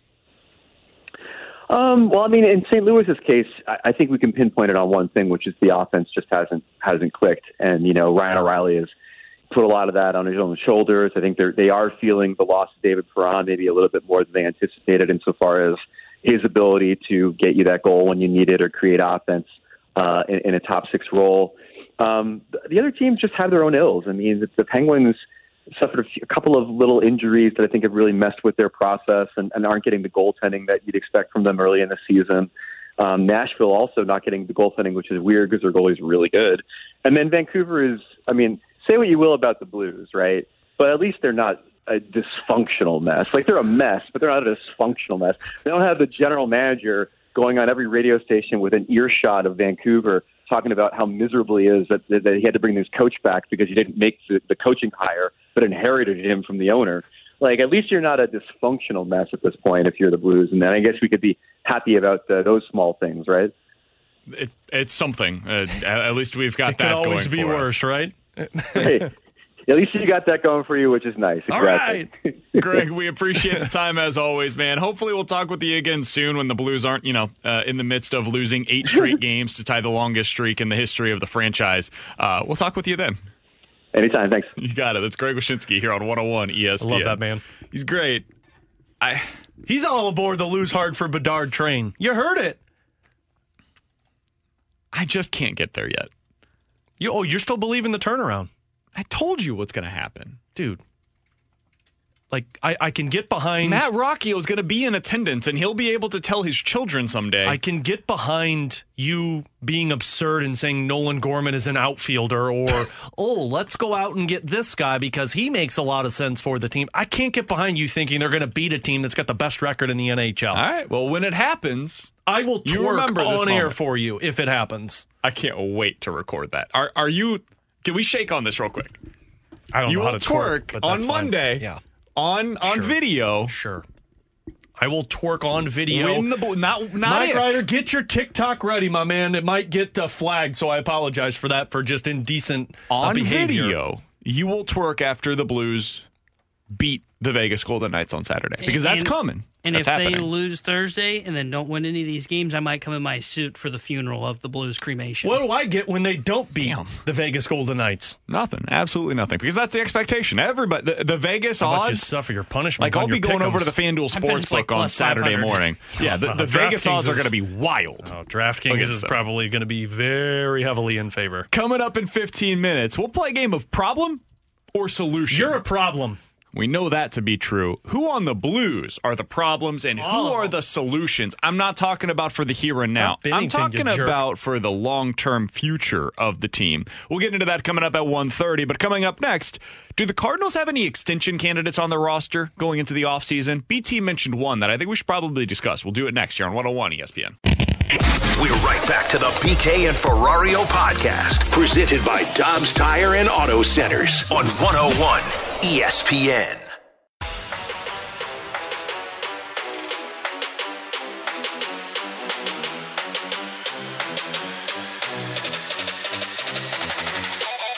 Wouldn't be surprised at all by seeing a short extension for Miles Mikolas. Maybe they add another 2 years to a deal for him. I think that would be a smart thing to do, and he actually ends up carrying some of it. Not that he's been here forever, but I think that he carries some of those traits that Adam Wainwright that you're going to be missing with him there. I think that would be good to have him. You already have Matz. That is the lone piece that will still be there. I do wonder if there will be conversations with Montgomery and his agent. I believe he's a Boris client, so might want to end up testing the market. But you'll see exactly what the year goes or how the year goes for him. That was BT yesterday on the Fast Lane. I think he brings up an interesting possibility. With Alex Ferrario and Tanner Hendrickson, I'm Brandon Kiley. Do the Cardinals have an extension candidate on their roster? And if they do, why is his name Miles Mikolas? I actually think that's exactly the one that I would be looking at right now. I'm not saying they should be extending Miles Mikolas for 5 years. He's a 34-year-old pitcher next year who has, in his last 3 seasons, 1 healthy year of pitching for the Cardinals. So there's some risk built into what I am about to say. However, the Cardinals, when you look at their rotation right now, they have one guy signed beyond this year, and it's Steven Matz. Then they've got a lot of young guys that could potentially be a part of that mix. Maybe somebody like a Montgomery. I don't think you extend him now. I think maybe if you do it, it would be after this upcoming season or maybe midway through the season. There are options for you. I wouldn't mind Miles Mikolas, though, and one of the reasons why, Alex, is because as I was looking earlier today, ESPN.com put their projections out on what they believe guys will get in free agency. I'm going to give you a few of the starters that were mentioned, and this is a combination of ESPN and The Athletic, both of their projections. Chris Bassett, projected for a 3-year deal worth $67 million. Evaldi, 3 years, $57 million. Even Jose Quintana, they've got it 2 years and $32 million. If I told you right now, you could add on to his current deal 2 more years for Miles Mikolas, and I don't know if he would accept this or not, but just out of hypothetically speaking, 2 years, $35 million in total. So you're giving him $17.5 million per season. In effect, you're giving him the Waino deal that Waino signed over the last couple of years. Would you sign up for that? So you got him for this year and 2 more. Yeah, I would sign up for that. For me, I think I would rather give the extension to Jordan Montgomery. Oh, interesting. I understand you've only had half of a season with him, but 29 years old. I think you saw the potential that Jordan Montgomery has as at best a number 2 in a rotation. And I mean, with the exception of 1 season for him, I mean, he's just the epitome of health. And I think the fact that you can lock him up, like Miles Mikolas, as great as it would be to lock him up, it would worry me that if you sign him to that with that 3-year extension or wherever you're going with it, the scenario you put out there, it would worry me that 2 of those 3 years he's not the guy that he is right now. Whereas Jordan Montgomery, you know you're going to get at least 150 innings out of him, maybe more. He would be the one that I would be willing to go to and say, we got a 3-year contract extension for you on the table that buys out, what would that be, 2 years of arbitration? He would be. Well, he's only got 1 year left. Oh, okay, so yeah, 2 years of free agency as you're buying out. He is the one that I think I would go to re-sign. See, I think I would lean towards Miles Mikolas, and I think they should get a deal done with him because of the fact that you only have one guy under contract for next year. I think with Mikolas, you've seen him long enough to know when he's healthy, you know exactly what you have. In Montgomery, I've only seen him for half a season. I just don't truly know what he fully is. I understand you can look at the numbers in New York and you can say, well, he's been really good for them. And to your point, he's been healthy for a big chunk of his career. I just look at it and say, okay, that's great what he did in New York, but I only saw a little bit of what I wanted to see when he was here in St. Louis. He was great when he was here, but it's only been for half a season. Like, I need to see it for I just get another full concerned with season before I do lefties it. because when it goes quick. And so for a left-handed pitcher, I would rather go year to year. I think there's a real chance that Montgomery is a stalwart in this rotation. I just think I would like to make that decision either midway through this season or after this upcoming season. And there's no, like, numbers or science to throw behind this from my perspective, but anytime I see a guy that's been pretty healthy for the early part of his career, at some point I know he's going to break down. And seeing that Montgomery's not been hurt. He actually wasn't healthy early on. I think he had Tommy John, if I'm not mistaken, in 2018, and then missed almost the entirety of the 2019 season. So he made a total of 7 starts in 2018, 2019. It's just been the last 3 years where he's been healthy. Yeah, I just look at it and say, I know what I have in Miles Mikolas. I trust that he's going to stay healthy because that's really the only thing that you can gamble on with pitchers because they're all going to break down at some point. Knowing him that he's been here in the system or with the Cardinals for the last handful of years makes me feel more comfortable handing him like a 2-year contract extension rather than a guy that's just been here for 3 months. I would also just add, I think that the closest comp to Mikolas in this market is do you guys think it's Bassett in this year's offseason? Maybe. Either him or Eovaldi, I would think. I would think that it's more comparable to when Eovaldi's Lance got Lynn more was. swing and miss stuff, so I don't know if he fits into that category. I think Chris Bassett is probably the closest thing to what you would expect Miles Mikolas to get if he were a free agent going into the offseason next year. Miles Mikolas would be 34 at that time. This is going to be the age 34 season for Chris Bassett coming up next year. And the projection on Bassett has been, for most places, somewhere around 3 to 4 years, $20 to $25 million on a per-year basis. So when people react viscerally, and I understand it, it's a lot of money to a 2-year extension worth like $35 million for Mikolas, that would actually be probably a discount compared to what Miles Mikolas would command on the open market. So he would be locking himself into certainty where he knows, I'm going to be here, I'm going to be with this team for the next 3 seasons, and that very well could take him through the end of his prime and maybe through the end of his career. And he's locking up $35 million guaranteed the moment that he signs the deal. So he gets that certainty. And the Cardinals also get a bit of a potential discount compared to what he would get if next year he has another season where he starts 30 games and has a sub-3.5 ERA. So that's why you would do it from both of their perspectives. I think I would sign it. I think I would. And I like the fact that he's a right-handed pitcher. I like the fact that he is not a guy that is like constantly throwing it by you just in terms of the longevity, because I think that his profile will probably age pretty well, I would imagine. And so I don't have a ton of concern about what it will look like when he's 34, 35, 36, which is what the years would be on this contract. And I think he's a guy that is a leader within that clubhouse as well. And I'd like to have something in my rotation where I can look to that guy and say, okay, when Waino's gone, he's going to be the guy that picks up the slack from what Waino had previously. Yeah, and again, it's kind of like the other scenarios we've come up with in the offseason of trades and signings. I would not be upset about this. I mean, Miles Mikolas would be a really good piece to continue to be at least towards the front of this rotation moving forward. And with the uncertainty that you have of only having Steven Matz locked up, I'd be fine with this.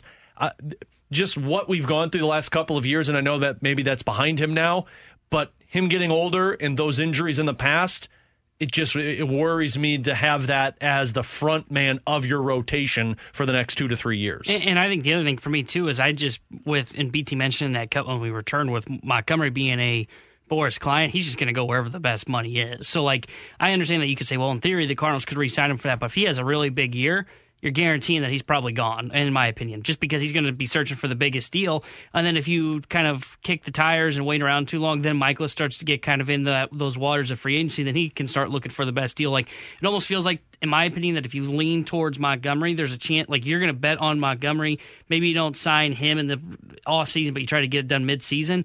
He starts to have a really good year, then things start to snowball out of control. Next thing you know, the Cardinals got 4 open spots on the roster. You probably need to re-sign one of these guys this offseason. I think you'd like to have that done. And then Jack Flaherty, you let this play out. I don't think there's any reason why you would consider re-signing him. And you see where the season takes you with the other guys. The other thing that I just wanted to mention here, I've mentioned a few different times the projections for this offseason. The Athletic, yesterday we talked about some of the hitting projections that they had for their contracts. Today they posted their pitching projections. Yay or nay, real quick. We'll quick fire through these. You interested or no? Rodon, 5 years, $160 million. I'm a hell no on that. DeGrom, 4 years, $150 million. I'm a hell no on that as well. Verlander, 2 years at $87 million. No. Yeah. I'm a maybe. I'm a definite maybe on that. Classic sit on the fence. Chris Bassett, 3 years, $67 million. No. Evaldi, 3 years, $60 million. No. Nope. Quintana, 2 years, $32 million. No. Nope. That's going to blow up in somebody's face. Corey Kluber, 1 year, $12 million. No. Nope. Michael Wacha, 1 year, $9 million. No. Maybe. Wacha would be the You're one. adding another dude to be in your 4-5 in your rotation? Wacha has shown an ability to come out of the bullpen. Yeah, I remember how that went. He would probably, of that group that we just mentioned, be 2 for me behind Verlander. If you miss out on Verlander, which seems likely. Man, this is like a Jim Bowden list. He would probably be the guy that I would have the most interest in. Right. That being said, in the ESPN contract projections, they've got Rafael Montero, the reliever that we talked about yesterday, 2 years, $25 million. I would just rather sign that than get Wacha for a 1 year, $9 million. Or Robert Suarez, they've got him at 2 years, $17 million. If you just want to go kind of 1 for 1 on the money on a per year basis, I would rather sign that. Kenley Jansen, 1 year, $14 million. I would rather sign that than getting Michael Wacha. So I think a lot of the relief market is probably the range that they should be shopping in as opposed to the starter market. Coming up next, problem or solution? Blues edition here on 101 ESPN. We're right back to the BK and Ferrario podcast, presented by Dobbs Tire and Auto Centers on 101 ESPN.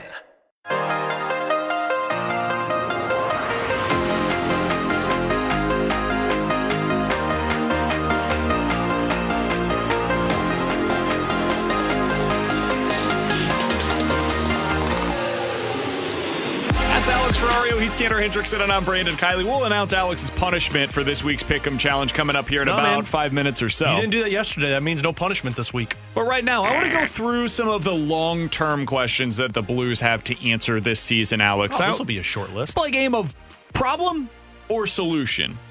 We know that all of the guys that are on expiring deals, any of them could be made available at any time this year if it continues going in this direction. What about some of the guys that are on a long-term deal? There was a great piece earlier today in The Athletic. JR put it together, and you should go read that to get a more extended thoughts on this. But he had a few players that he asked somebody, hey, would this guy have trade value? Or do the Blues, are they just stuck with this contract long-term? So let's go through some of these. Problem or solution? Brayden Schenn. He's got another 4 years on his deal, Alex. I love Brayden Schenn. He's my favorite player on the team, has been since basically the moment that he came over. And last night, which you saw at the beginning of the game, that's part of why. He can do that. He plays a 200-foot game. He's a goal scorer. He's helping other guys improve their game when they get onto his line. However, he's over 30, and if this is going to be some sort of a rebuild, is he a part of the problem with this contract or part of the solution, Alex? I say he is part of the solution. I don't see how you can look at Brayden Schenn and say he's the problem. I know people will look at the cap and say, well, he's making $6.5 million for the next few years. Yeah, but those types of players are always necessary for a team. I mean, Panger was on with Carey and Randy yesterday, and they asked him, who's the heart and soul of this team? And Panger said it's Brayden Schenn. I mean, Brayden Schenn is a captain without wearing a letter on his jersey, although he wears the letter A. If O'Reilly is gone next year, I think Schenn should get the C. Yeah, I don't know that they'll do it, but I think you should. I agree with. I mean, look, I understand that the contract doesn't look great, but still, I mean, Brayden Schenn is making $6.5 million for the next few seasons and is the leader in points on your team among forwards. So he's a solution if you want to get out of this mess, not a problem. Yeah, I agree. He's a solution because he does everything, and that's what you said. So, like, I don't see how he could be viewed as the problem. I get it when you look at like his numbers. -9. I think part of that's just line mates have let him down. And I said this yesterday, or maybe it was 2 days ago. I can't remember. All these days are blending together because guess what? It's a replay. We stink. I look at Brayden Schenn, And he's the guy that's kind of the Mr. Fix-It right now. You need to get somebody going. What do? You put someone on his line. Jordan Kyrou, he's been paired up with Shin, the last 2 games? And we've talked about Jordan Kyrou's looked better. So I think right now he's Mr. Fix-It for them. So I say he's not a problem. He's part of the solution. Brandon Saad, $4.5 million each of the next 3 seasons. He is 30 years old. He was exactly what we expected him to be last year. He's gotten off to a slow start this year offensively and then dealt with the injury as well. Alex, is Brandon Saad and his $4.5 million per year contract part of the solution or part of the problem long term? I mean, it's a veteran, so it's hard to say that he's a problem, but here's my issue, and it's only 2 games since he's returned, but 2 games, and he played 17-55 against Boston and 19-15 against Philly. You know how many shots on goal Brandon Saad had in those 2 games? I'm going to go 0. Big goose egg. Damn. And at The Athletic in JR's piece today, it said it perfectly. He's a glorified middle of the roster forward. But that's okay. You need guys like that. You do. But you need guys to do that who are going to be a little bit more productive. And he's a 24 goal scorer for you last season. I don't think he's a problem. I also don't know if he's a solution. So I'm kind of in between with Brandon Saad. I don't think on a bad team you need Brandon Saad. I think Brandon Saad is a player that you like to have when you're contending. I don't know that if you're a team that is going to go into some sort of a soft rebuild, I don't think he makes sense. You know who Brandon Saad is? Brandon Saad is Jaden Schwartz. Yeah, Brandon Saad is Jaden Schwartz. And for $4.5 million, I'm fine with that on my roster. I am fine with it if they're contending. I don't know. Again, if they are a team that is going to go into a soft rebuild, and what if you're going to try and turn it around quick? Then I think that there is a lot of potential pitfalls in that as well. I think you could run into an issue where you try to turn it around too quickly, and now instead of making things better, you could potentially make it worse. They're not the same players, so understand that I'm saying that because one of them is a Hall of Famer. But to Curbs' point earlier, talking about the Tampa Bay Lightning team, he mentioned Marty St. Louis, and I know they're not the same player, but you want experience on your roster. You want a guy who's won a Stanley Cup. That's why I'm keeping Shen.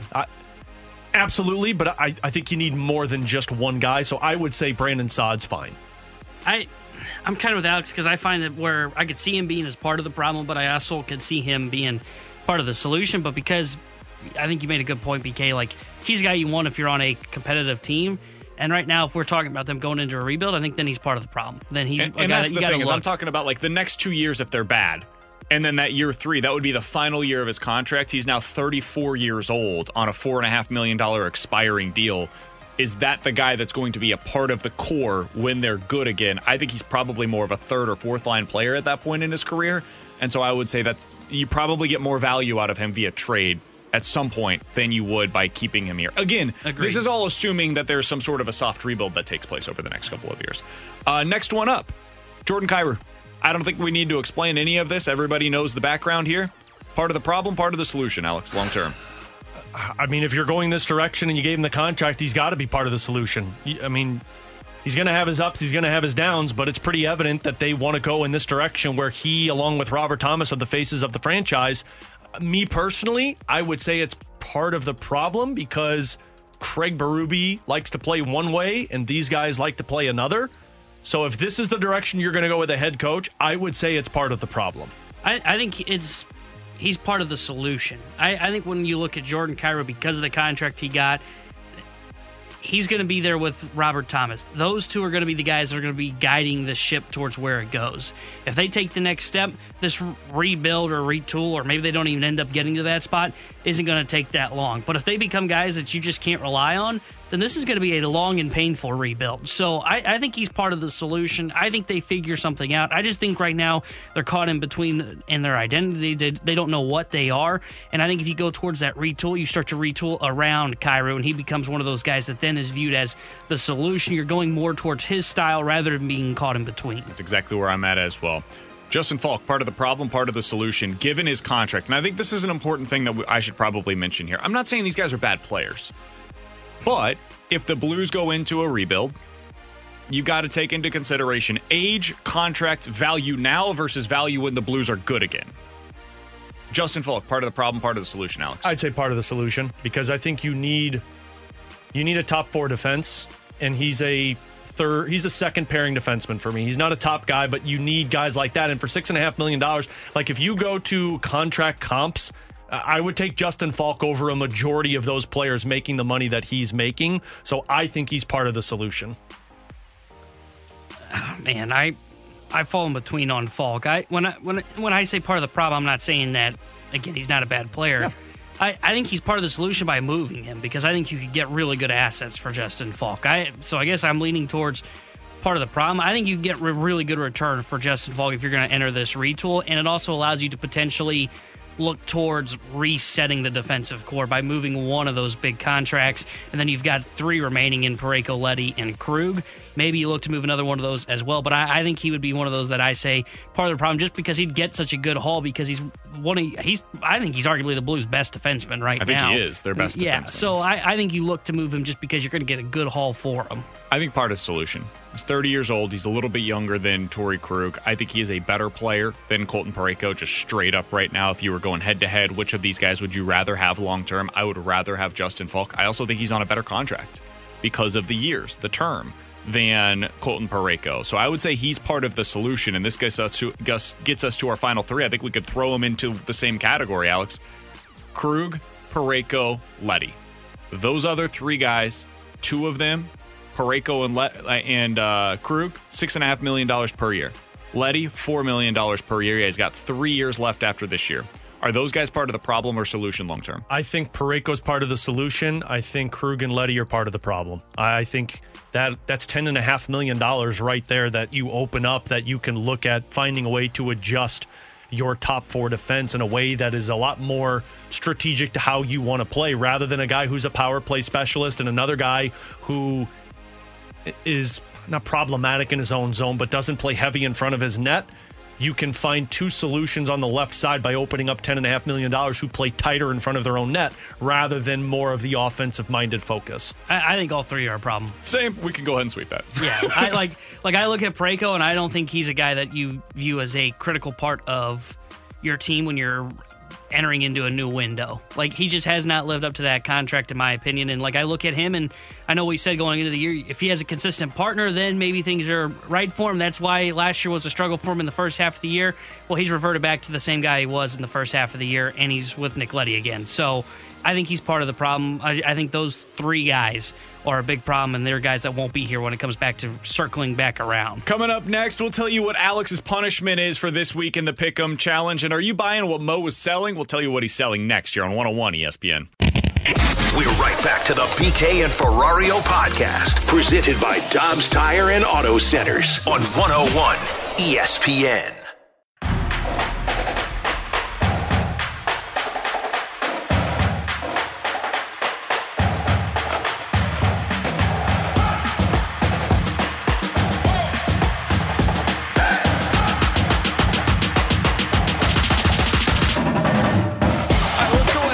Get into Alex's punishment for this week. He had 3 options: drink a cup of coffee mixed with mayo, push a football sled the full length of the field while Kerry Davis yells at him, or read a page out of 50 Shades of Grey on air.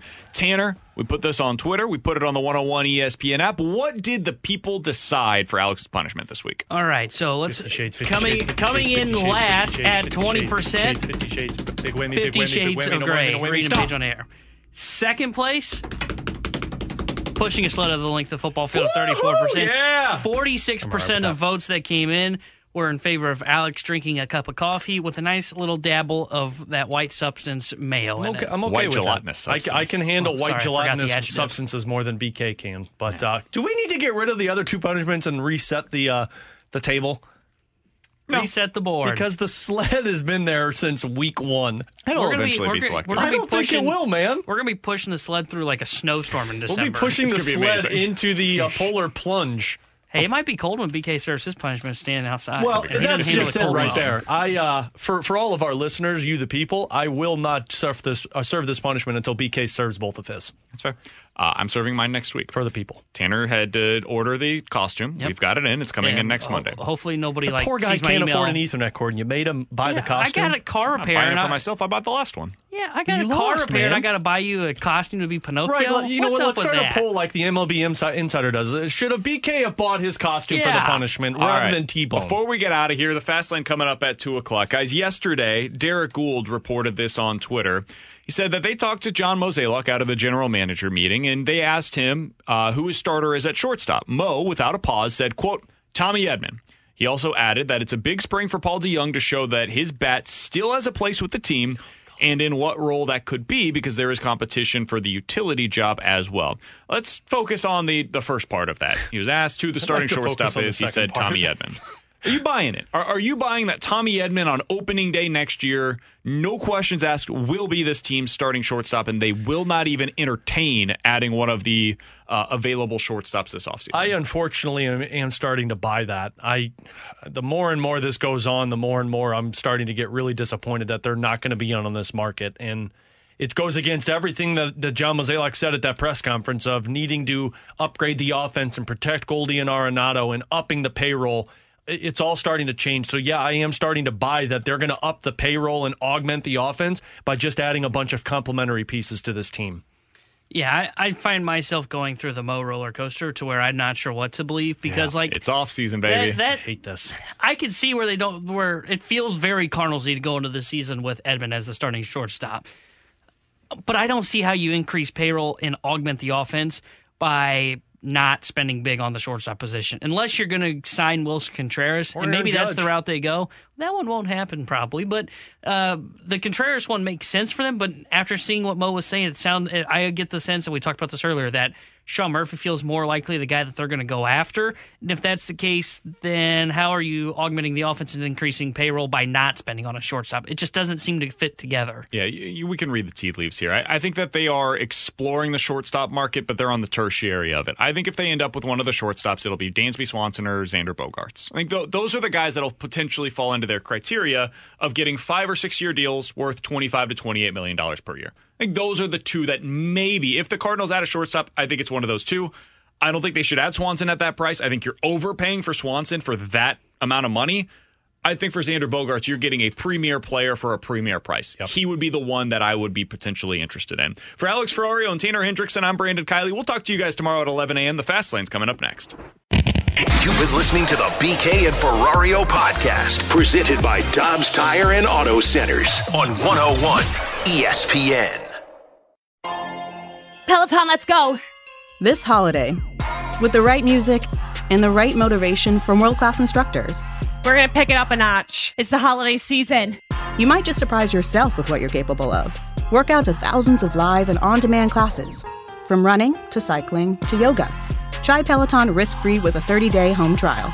New members only, not available in remote locations. See additional terms at onepeloton.com/home-trial. Peloton, motivation that moves you.